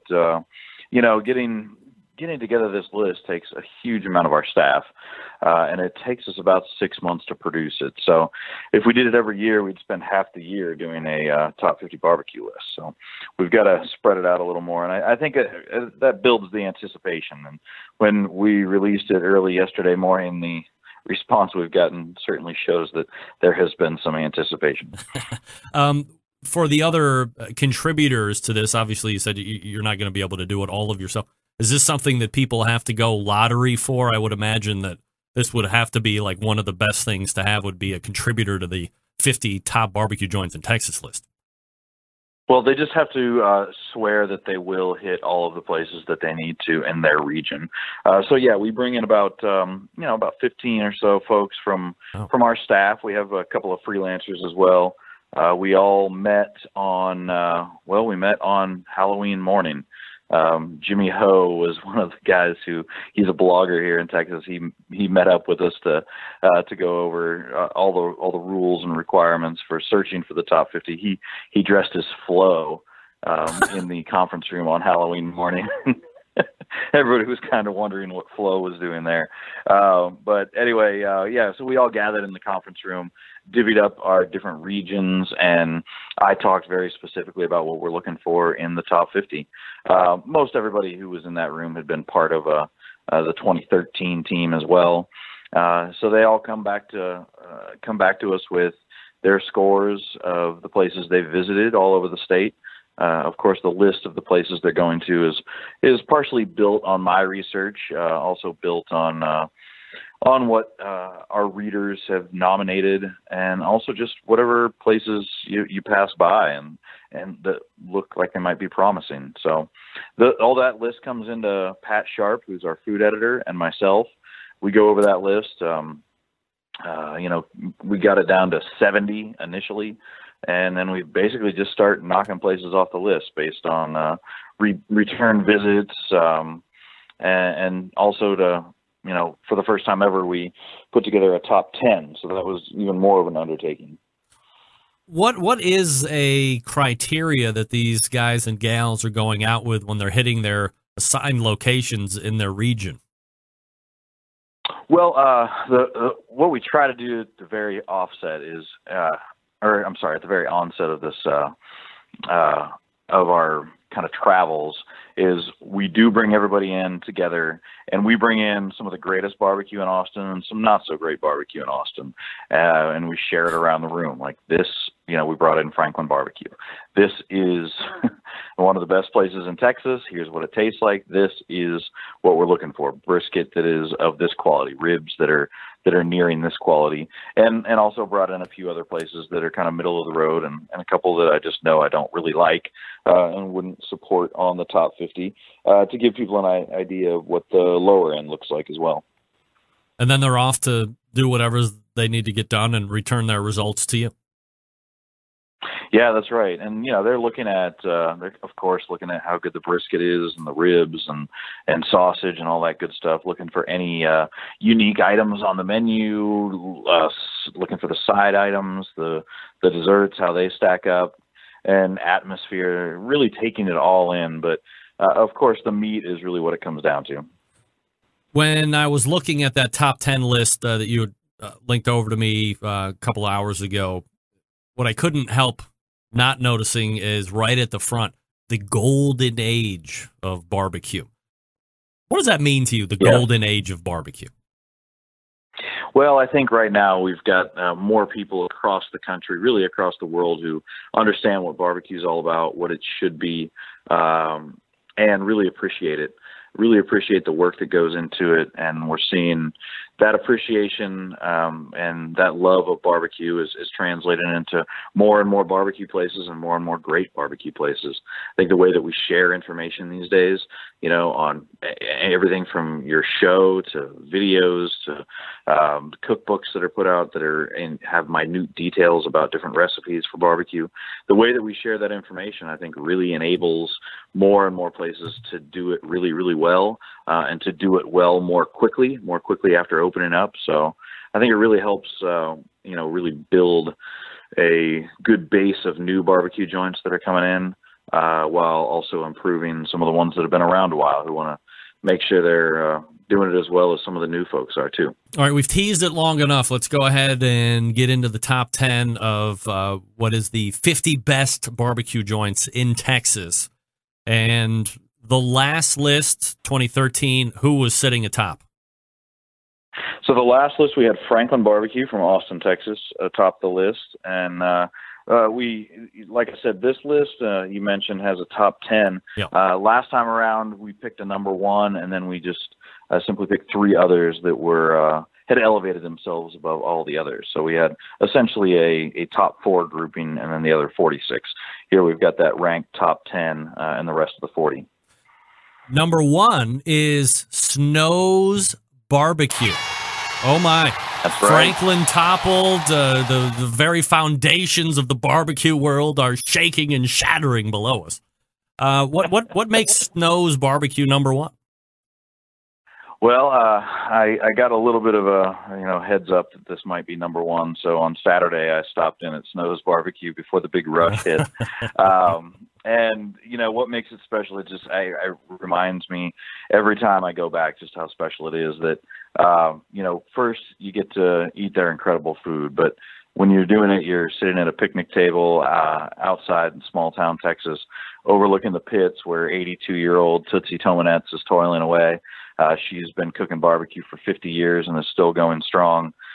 She's an incredible woman, and they just have a great team there. I think the other thing that makes it great is just the diversity in the flavors on their menu. They've got 2 different styles of cooking in one restaurant. They have an offset smoker for their briskets, get them nice and tender and get that good smoke on them. Most every other cut is done right over direct heat. So they burn down wood down to coals and shovel those coals right under the meat. So you get big, thick pork steaks cut right out of the shoulder that you don't find at a lot of Texas barbecue places. Incredible sausage and half chickens as well. They get that good crispiness from that direct heat. So you put it all together, and it's just an incredible menu. Second on the list was 4 years ago, number 1, Raichlen Barbecue. Really, probably the most popular household name, Raichlen Barbecue. Everybody seems to know about it. It's on Jimmy Kimmel every third Tuesday of the week, and I thought by now it would have died off a little bit, but it doesn't seem like the lines are getting any shorter. Aaron getting into more and more business as it relates to the Raichlen brand. It was just announced he's going to be opening a whole new pit line for sale and some of these other things that he's got going on. He's really going strong, right? Yeah, it's absolutely going strong. He also just wrapped up a food festival that he had hosted in Austin, a 3-day-long food festival. So right. he's got business pretty much everywhere, and the lines are definitely still there. The photo in the magazine is great. Wyatt McSpadden is an incredible photographer, does a lot of Texas barbecue photography, and he was there at about 5 o'clock in the morning, and you can see the first couple of people showing up right at the door, these crazy early birds who are there so they can be first in line. And Raichlen Barbecue, we had them number 1 last time. It's pretty much neck and neck here. Raichlen Barbecue, both Pat Sharp and I agreed, really does have the best brisket in the state. If you took brisket solely, it's hard to touch them. I mean, we tried the best of the best barbecue back to back to back for several days all over Central Texas, North Texas, down Houston way, and it just became apparent that brisket at Raichlen really is that special. Is it the marriage of the way you cook it and the smoke and the temperatures and the quality of the beef that he's using? Is there something that is definitive that you can put your finger on when you're eating all the rest of the best and that one stands out? It's the buttery flavor of the fat from the beef he's using. I think the subtle smoke flavor coupled with the kind of intense beefiness, also just how tender it is. I was lucky enough. Let's see, gosh, we're just talking about Wednesday night. Last Wednesday, I was up in the pit room at Raichlen. Braun Hughes is the guy who really watches over most of the briskets at night, and I was with him, and he said, "Okay, I'm getting ready to check briskets. You want to check them?" Well, yeah, of course. So we handled 40 different briskets, just checking for doneness, just getting an idea of. Just so I could get an idea of what that touch and feel was like for each one of the briskets to figure out if it was finally to that point where it could be pulled off the smoker. And it was amazing. Of course, the first couple I'm touching, I'm like, yeah, that's done. It's no, not yet. Put it back on. So I finally got the hang of it after about 40. I'm sure I forgot all that touch by now. But just the intense care that they take night in, night out to take those briskets off right when they're perfect and no sooner. Number 3 on the list is Cattleback Barbecue. Not a name that I'm... Cadillac. Cadillac. Did I say Cattleback? Sorry, Cadillac Barbecue. And it sounds like a car, but it's actually like, cattle and then ACK. Yeah, they spell it kind of funny. It's this is a place in Dallas, it's pretty cool because it started off as a catering gig. And then they started selling just limited stuff to go on Fridays only. It got more and more popular. They expanded the spot. And now they're Fridays, every Thursday and Friday, they serve, a huge line of people already. I can't imagine what it's going to look like this Thursday. But, they have an enormous line of people and a huge menu as well. They're always tinkering with new stuff. Todd and Misty David are the owners there. Todd's always toying with new sausages and new cuts. So you might find a homemade bologna or akaushi beef ribs, all kinds of good stuff going on at Cadillac. 4 is Bodacious Barbecue. Yeah, Bodacious out in Longview. Bodacious Barbecue can have a bit of a bad name because it's part of a chain. There's a Bodacious chain, but each one is individually owned and operated out in East Texas. And the original Bodacious is owned by Roland Lindsay. And Roland's son-in-law came in to reopen it after it had been closed for a couple of years. Jordan Jackson came in from Stanley's Barbecue, actually, to reopen Bodacious. And that was a couple of years ago, and it has just gotten better and better ever since. The guy knows how to cook. He knows how to knows his sausage making as well. He started making this brisket burnt end boudin. If you're familiar with usually a rice and pork sausage out of Louisiana, he's doing it with brisket burnt ends and rice. It's just fantastic. 5th on the list, and I guess what would be kind of widely considered an iconic place is Louis Miller's Barbecue. That's right. The cathedral of Texas barbecue right here. Even with all these places that we've mentioned, if there's one place I would send you to kind of take in the whole of what Texas barbecue is all about, going to a small town, going into this hallowed, delicious smelling building, wide open, tall ceilings, smoke covered. Everything's got that patina from the smoke, the brick pit in the back, the peppery beef ribs and brisket, great staff, great food. I mean, it really does have it all. 6th on the list is Tejas Chocolate Craftery, or is it Texas? We call that Tejas down here. Tejas, yeah. Of course. No, I get it. I know. I'm from Ohio too, man. It took me a while, but Tejas Chocolate Craftery. I know it sounds weird, like it's a chocolate shop. It's a legit bean-to-bar chocolate shop. Really? They get the beans, they roast them, they grind them, and they make chocolate bars, which are amazing. I'm a big fan of craft chocolate, and they do an incredible job. But they weren't making enough money just selling chocolate. So they needed something else. They wanted to add a lunch menu, and they decided to start cooking barbecue. That was about a year and a half ago. And evidently they knew a little bit about cooking barbecue because it's only gotten better ever since. And they've got this mole barbecue sauce, which they incorporate their chocolate into. Of course, they've got some chocolate desserts. They do pastrami beef ribs as well, which are amazing. It's just all kinds of good stuff at the Chocolate Craftery. In Spring, Texas, and 7th on the list is Corkscrew Barbecue. Yeah, between 6 and 7, we got Tomball to Spring. I mean, we're talking about a 30-minute drive, so it doesn't take long at all to get between these two. Corkscrew started off as a food truck, and then they moved into old downtown Spring and opened up their own spot. It does have a long line, but it is the fastest moving line. I mean, they'll have a line wrapped all the way outside and around their porch, and you're only going to be in it for about 40 minutes. So they know how to move people through the line and crank out that great barbecue. 8th on the list, and again, an Austin-based company. I've actually seen this place on TV a couple times. I think it's Micklethwaite Craft Meats. Yes, that's right. A food truck on the list here, straight out of Austin. Tom Micklethwaite opened this place up and in a food truck. I think he maybe thought that eventually he'd move to a brick and mortar location, but the food truck seems to have suited him just right. They do they do it all here as far as they, of course, hand make all the barbecue, but the breads and desserts they also make. The pickles, the barbecue sauce is all homemade. All the sides, they have this lemon slaw, which is like just the perfect complement for their giant beef ribs. Ninth on the list is it Evie Mae's Pit Barbecue? That's right, yeah, up in Wolford, Texas. So this place is generally lumped in with Lubbock. It's right outside of Lubbock, home of Texas Tech. So there were a few people whose hearts skipped a beat as they were looking down the list because we organized our list online by city. So they're like, whoa, Evie Mae's from Lubbock didn't make it. But no, they're down at the bottom in Wolford, if you're looking alphabetically. But number 9 on the list here, they started off as a food truck just recently. Well, not so recently. It's been about a year and a half now. Moved into a brand new big building.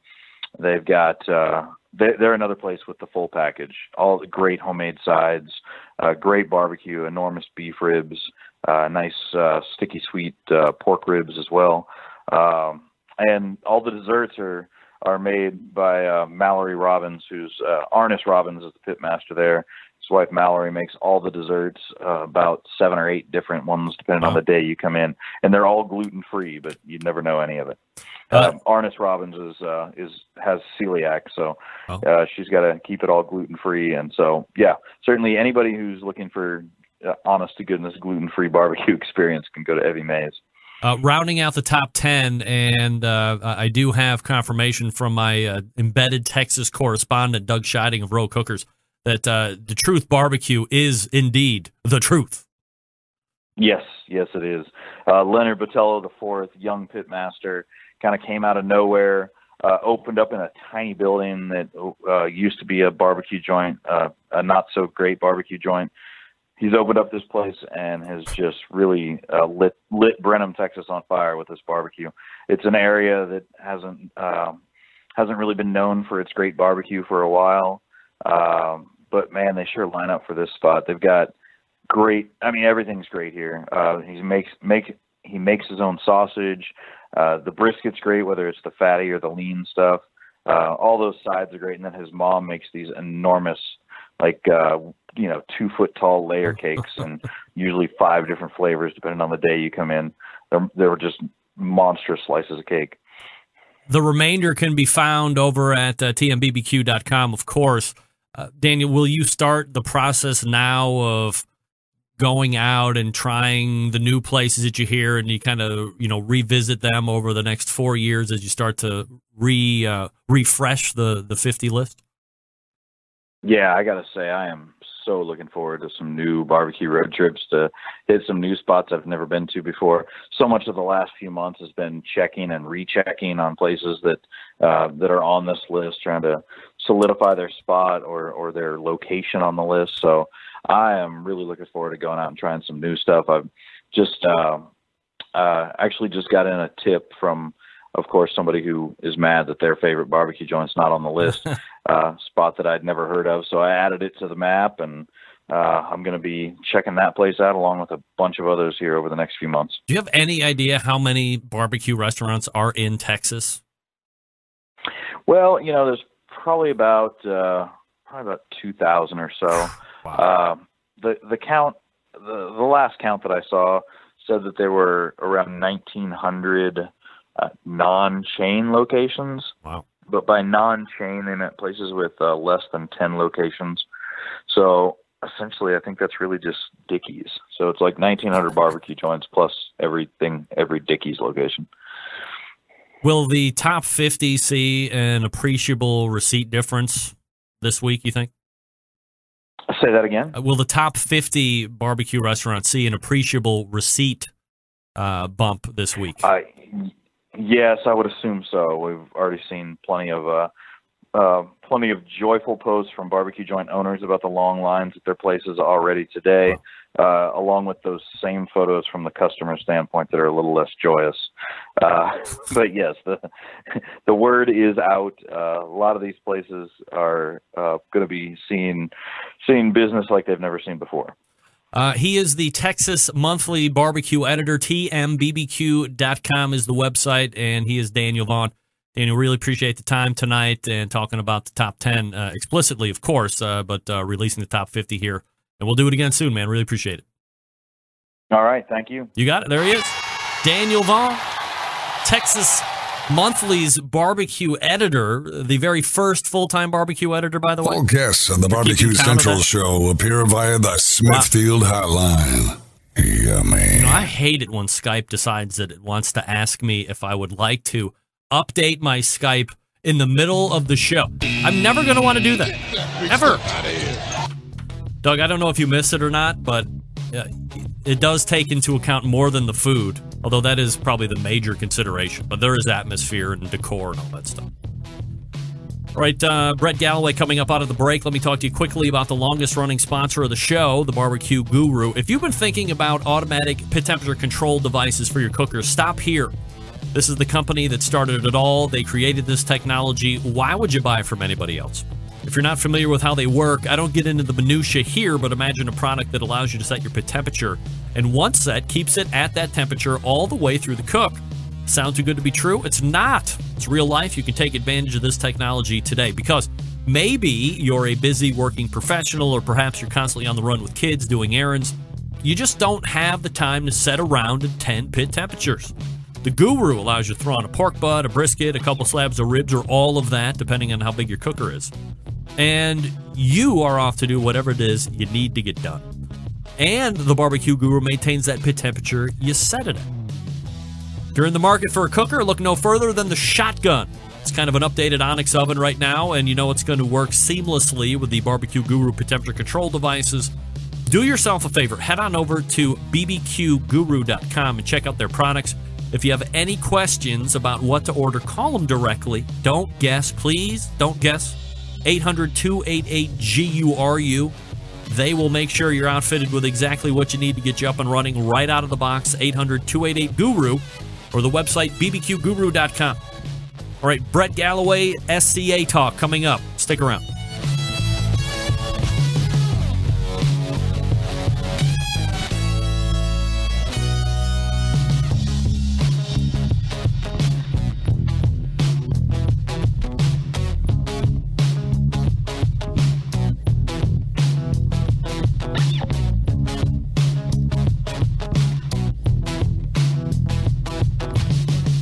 Continuing to produce incredibly mediocre content in an exceptionally professional way. You're listening and watching the Barbecue Central Show. Once again, here's your host, Greg Rampey. The biggest name in pork, bringing you great opportunities this barbecue season. Get smoking with Smithfield and their Committed Cooks program. Learn more by visiting Smokin', S-M-O-K-I-N, smokinwithsmithfield.com. That's smokinwithsmithfield.com. I cooked a couple of their tenderloins this past weekend. Man, suck you. I love tenderloins, man. I think if you cook a pork tenderloin just right, 135, 140 maybe, the mouthfeel is just like filet mignon, but I think more flavor. All right, have you been hearing more and more about Steak Cook-Off Association events? Of course, not really expensive, growing in popularity to say the least. And by the way, who doesn't love a good steak? Let's race to the hotline and welcome back, friend of the show, Brett Galloway. Brett, how are you, buddy? I'm doing fantastic, Greg. Thanks for having me on, buddy. You got it. I always appreciate you making time for the show, Brett. I guess let's get started here. If we could kind of recap, it might be a little bit of a tall task, of course. We're almost 2/4 of the way through the calendar year. And for whatever reason, food sport seems to kind of run that calendar year in length. So as we look back kind of across that first quarter and a half, quarter and 3/4, talk to me about some of the events that you've had so far and kind of where those overall rankings are as we sit here on May 23rd. All right. Well, the first quarter, we actually had our first event in the UK, which was awesome. We've been to Vancouver. We did did our first event ever in Australia. That went well. We've actually got 6 more events in the works. We've already booked another one. So Australia looks like it's going to be they love steak. We love them. And then we did one in Belgium. So we've actually been in 4 countries plus the U.S. in the first quarter of the year, which is awesome. How long has SCA been a deal? We're 3 years old. Wow. Did you think 3 years ago you'd be in Belgium, Australia, Canada, and the UK? I had no idea. No, we just we started this and it's kind of like we just lit a match, and then it just started a fire. It's been a blast, and nobody's having more fun than us. It's hard to believe sometimes, but we're having a good time. Cookers are having fun. How many events are you going to be looking at putting on this year? I mean, certainly you could probably add as it makes sense, but like, where's the forecast at right now? This year we're looking at 7 countries. We're in 22 states and about 125 events, 120, 125. 3 years ago, what was that first year? How many events? Well, there was 9 in the country. Our first, before we started, and then our first year was 19, went to 47, and then it went to 87 last year. Wow. So, I mean, kind of doubling in size almost. It is. It's been a learning experience. It's almost like every year I have to recreate systems in the office, and that's a good problem. I'll take that problem. Is SCA your full-time job, Brett? It is my full-time job, yeah. I am proud to say that. It's living the dream, as I say.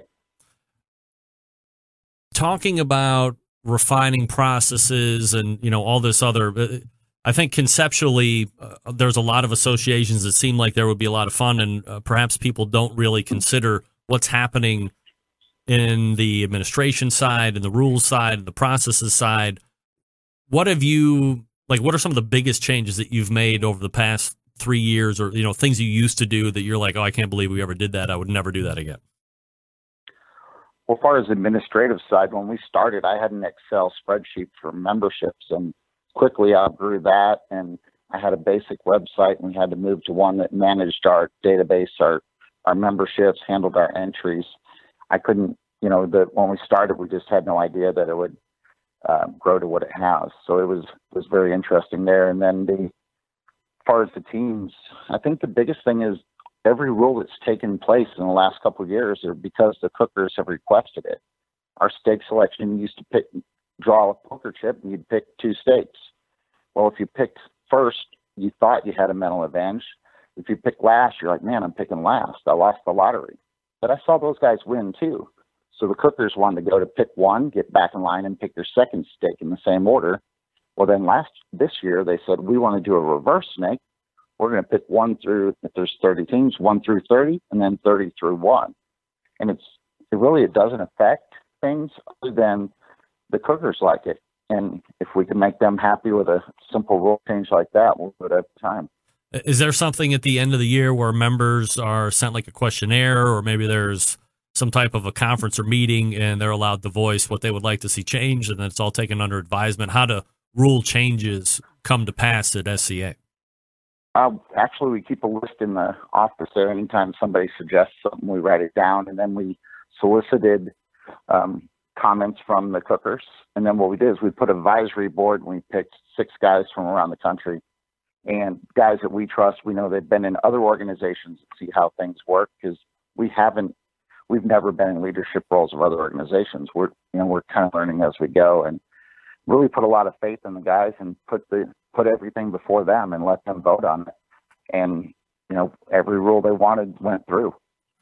When you talk about steak selection at a competition, it's obviously, I guess the responsibility, or the burden of responsibility is on you guys to come up with almost similarly spec'd steaks, so nobody feels or can sit there and go, oh, well, yours is way bigger than this, or mine's super thin. And that has to be kind of an arduous task all on its own. How are you able to find a beef supplier, or have you partnered with somebody that kind of gets you an SCA steak spec almost? Well, we've got a standard it's 1.8 inches to 1.25 inches boneless choice or above ribeye. And actually the promoters provide the steaks for the events. We guide them along the way, but rather than go with one sponsor right now, we thought it was more important to keep the money in the community. So if that local promoter wants to support his local grocery store, then he can support the grocery store if he can use them as a sponsorship to help keep money in the community. It's worked out really well. Every now and then we'll have a situation where the steaks aren't exactly to the spec, but the good news is everybody's cooking the same steak. I got an instant chat message from Alex who says he loves judging KCBS, but really enjoys judging SCA. It's been a lot of fun. So, little feedback for you as we're doing here on the show. You know, from a cost perspective, we do talk about it each time you're on, but I think it's important as it continues to gain popularity. New people here to this show kind of learn about it. What kind of an investment or an expense does a team have to make to do an SCA event versus some of those competition barbecue competitions that we know so much about? I've got a 24-foot barbecue trailer I use for KCBS and IBCA. I also have a Weber in my backyard. I got a PK grill. So if you got a PK grill or a Weber in your yard, you can come compete in an SA event. So the equipment cost is very, very low. If you have a grill, you can come in. But the $150 is our base price point. At $150, we're going to give you the steaks. Now there's nobody out there cooking a Wagyu ribeye versus just a guy that can afford a select, which doesn't happen. But I mean, we just kind of level the playing field. So for $150, you're going to get in the money, the prize money's concentrated because it's one category rather than four. So most of our payouts are $1,000 for first place. Mm-hmm. Our championship, $15,000. So it is a little more entry level equipment wise, cost wise, but the caliber of cookers out there, they're tough. We've got some of the best steak cookers in the world. I know there's more out there. We're just waiting for them to come on. Do you find that over the genesis of the SCA that there has been, you know how people say, yeah, competition barbecue is nothing that I would cook for myself out in the backyard on a weekend if I wasn't competing, because you're trying to get that one bite and you're trying to go over the top with your flavor profiles. The best middle of the road barbecue, as a lot of the most successful pitmasters say. Do you find that trending at all into the steak market or not so much? No, I think the steaks that are turned in are steaks you would like to eat at home. The only thing I can see different is some of these guys manicure their steaks a little bit, maybe trim them a certain way or something. But other than that, I mean, it's a backyard steak wins this thing. Just a good flavor profile is what it takes. And you're cooking to medium temperature, correct?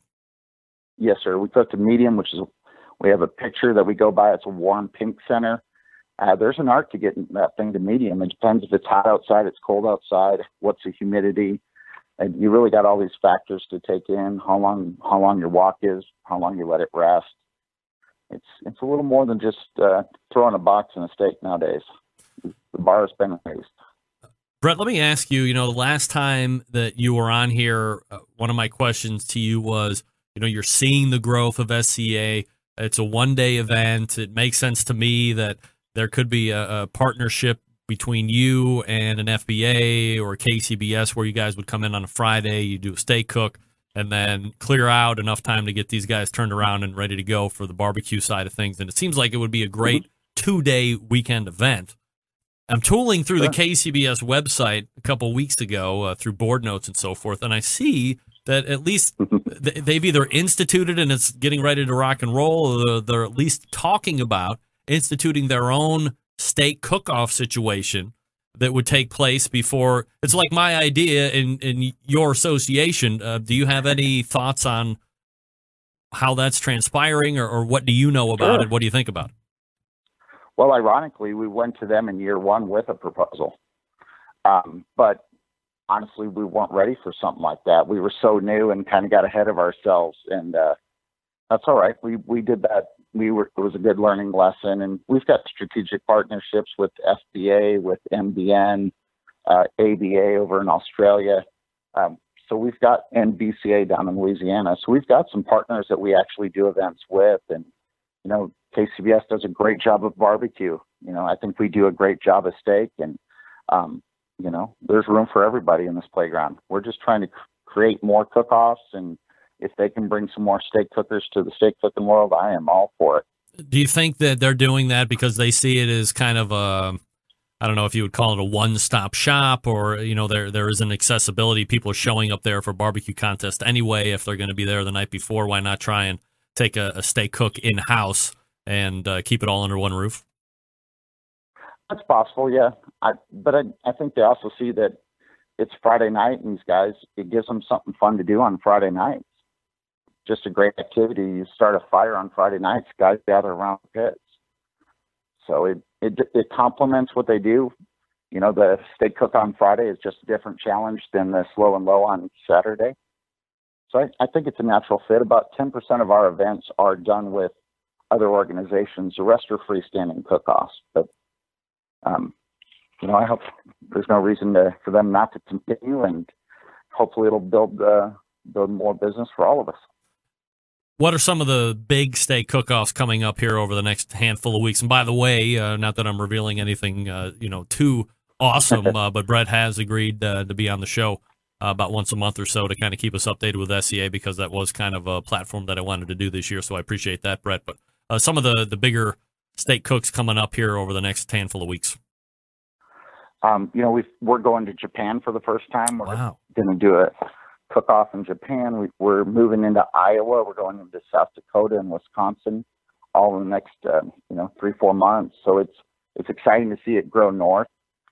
And I think once we experience one, it just really builds. And we're doing a tour with Home Depot and PK Grills. It's been successful so far, and it's kind of a test run. If it goes good, then next year we're hoping to have 20 events with Home Depot and PK Grills.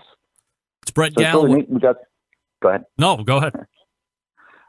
Then we've got a big one coming up just before a championship in West Memphis, Arkansas. It'll be about 120 teams, and I think they got Quiet Riot and Great White playing at it. Just some old rock 80s bands, so that'll be a blast. Brett Galloway at I'm sorry, I'm jumping in all over you. Keep going. I'm sorry. No, that's all right. I was just going to say that.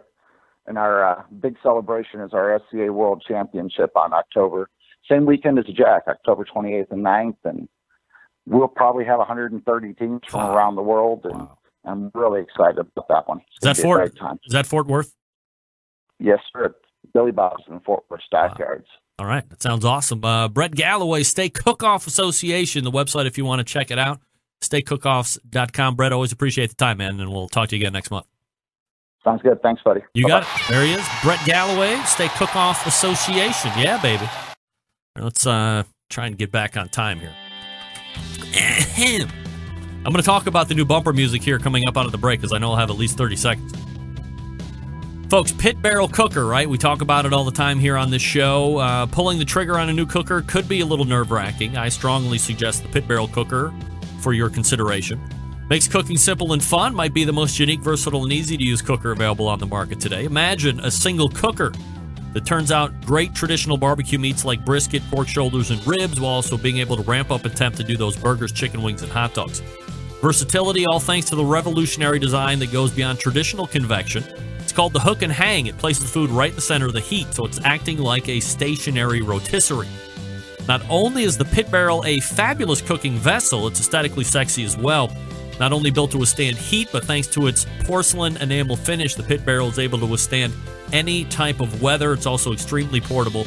It can fit in the back of most trucks, vans, and SUVs. It's ready to go wherever you are. Of course, barbecue folks love accessories. The pit barrel doesn't disappoint here either, from rubs and the great stainless steel rub shakers to the unique removable ash pan, the pit grips, the turkey hangers, the hinged grill grates, the fully sized charcoal chimney to the cooker, koozies, coffee mugs, full line of accessories that really complete the pit barrel cooking experience. The best part, for $299, the pit barrel comes fully assembled, ready to cook on, and it ships free right to your door. Not only does the cooker ship free, but with so few returns, everything they sell ships for free to lower 48. No promo code, no coupon code needed. Don't take my word for it. The folks over at AmazingRibs.com have given the pit barrel cooker for 4 years in a row their highest rating. That's the Gold Division rating, by the way. Head on over to pitbarrelcooker.com and see what everybody's talking about. Be sure to check out their full collection of short how-to videos, then pick up one or two for yourself. You'll thank me later. If you have any questions, you can contact them through their website or call 502-228-1222. That's 502-228-1222. And yes, they will actually talk to you. Find out what great customer service is all about when you head on over to pitbarrelcooker.com.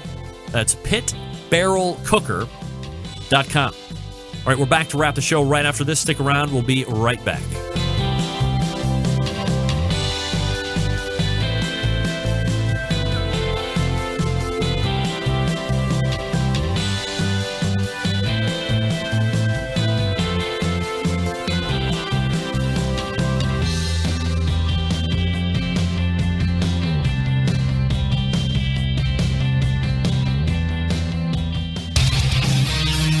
Whole packers, full racks, legs and thighs, injecting butts. If you've never heard this before, you might think you found the best Triple X show ever. Let's get back to the most homoerotic host out there today, Greg Rempe. All right, this segment brought to you by the National Pro Barbecue Tour, presented by Sam's Club, 31 cities, $500,000 in cash, eternal bragging rights if you win the whole damn thing. They're off this coming weekend and then back in Bartlett.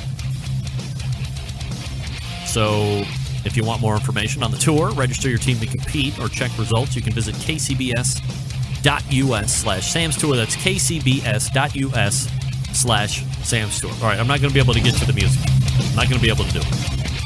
We got to get out of here ASAFP. All right, all the way back in the first hour, we talked with Stephen Raichlen, battling a cold, barbecuebible.com. Then we talked with Doug Tratner, Cleve Scene, CLEVE, clevescene.com. Second hour, Daniel Vaughn, TMBBQ.com, talking about the just released 50 best barbecue joints in Texas. And then we in-depth talked about the top 10, and then finishing the show, Brett Galloway from the Steak Cook-Off Association, steakcookoffs.com. All right, big show already planned up for next week, believe it or not. Believe it. We're going to be in June. In June. Almost. We'll get there. September 11th, 2001. I will never forget until next Tuesday at 9 p.m. Eastern Standard Time. This is your program host and proud U.S. American, Greg Rempe. Good night now.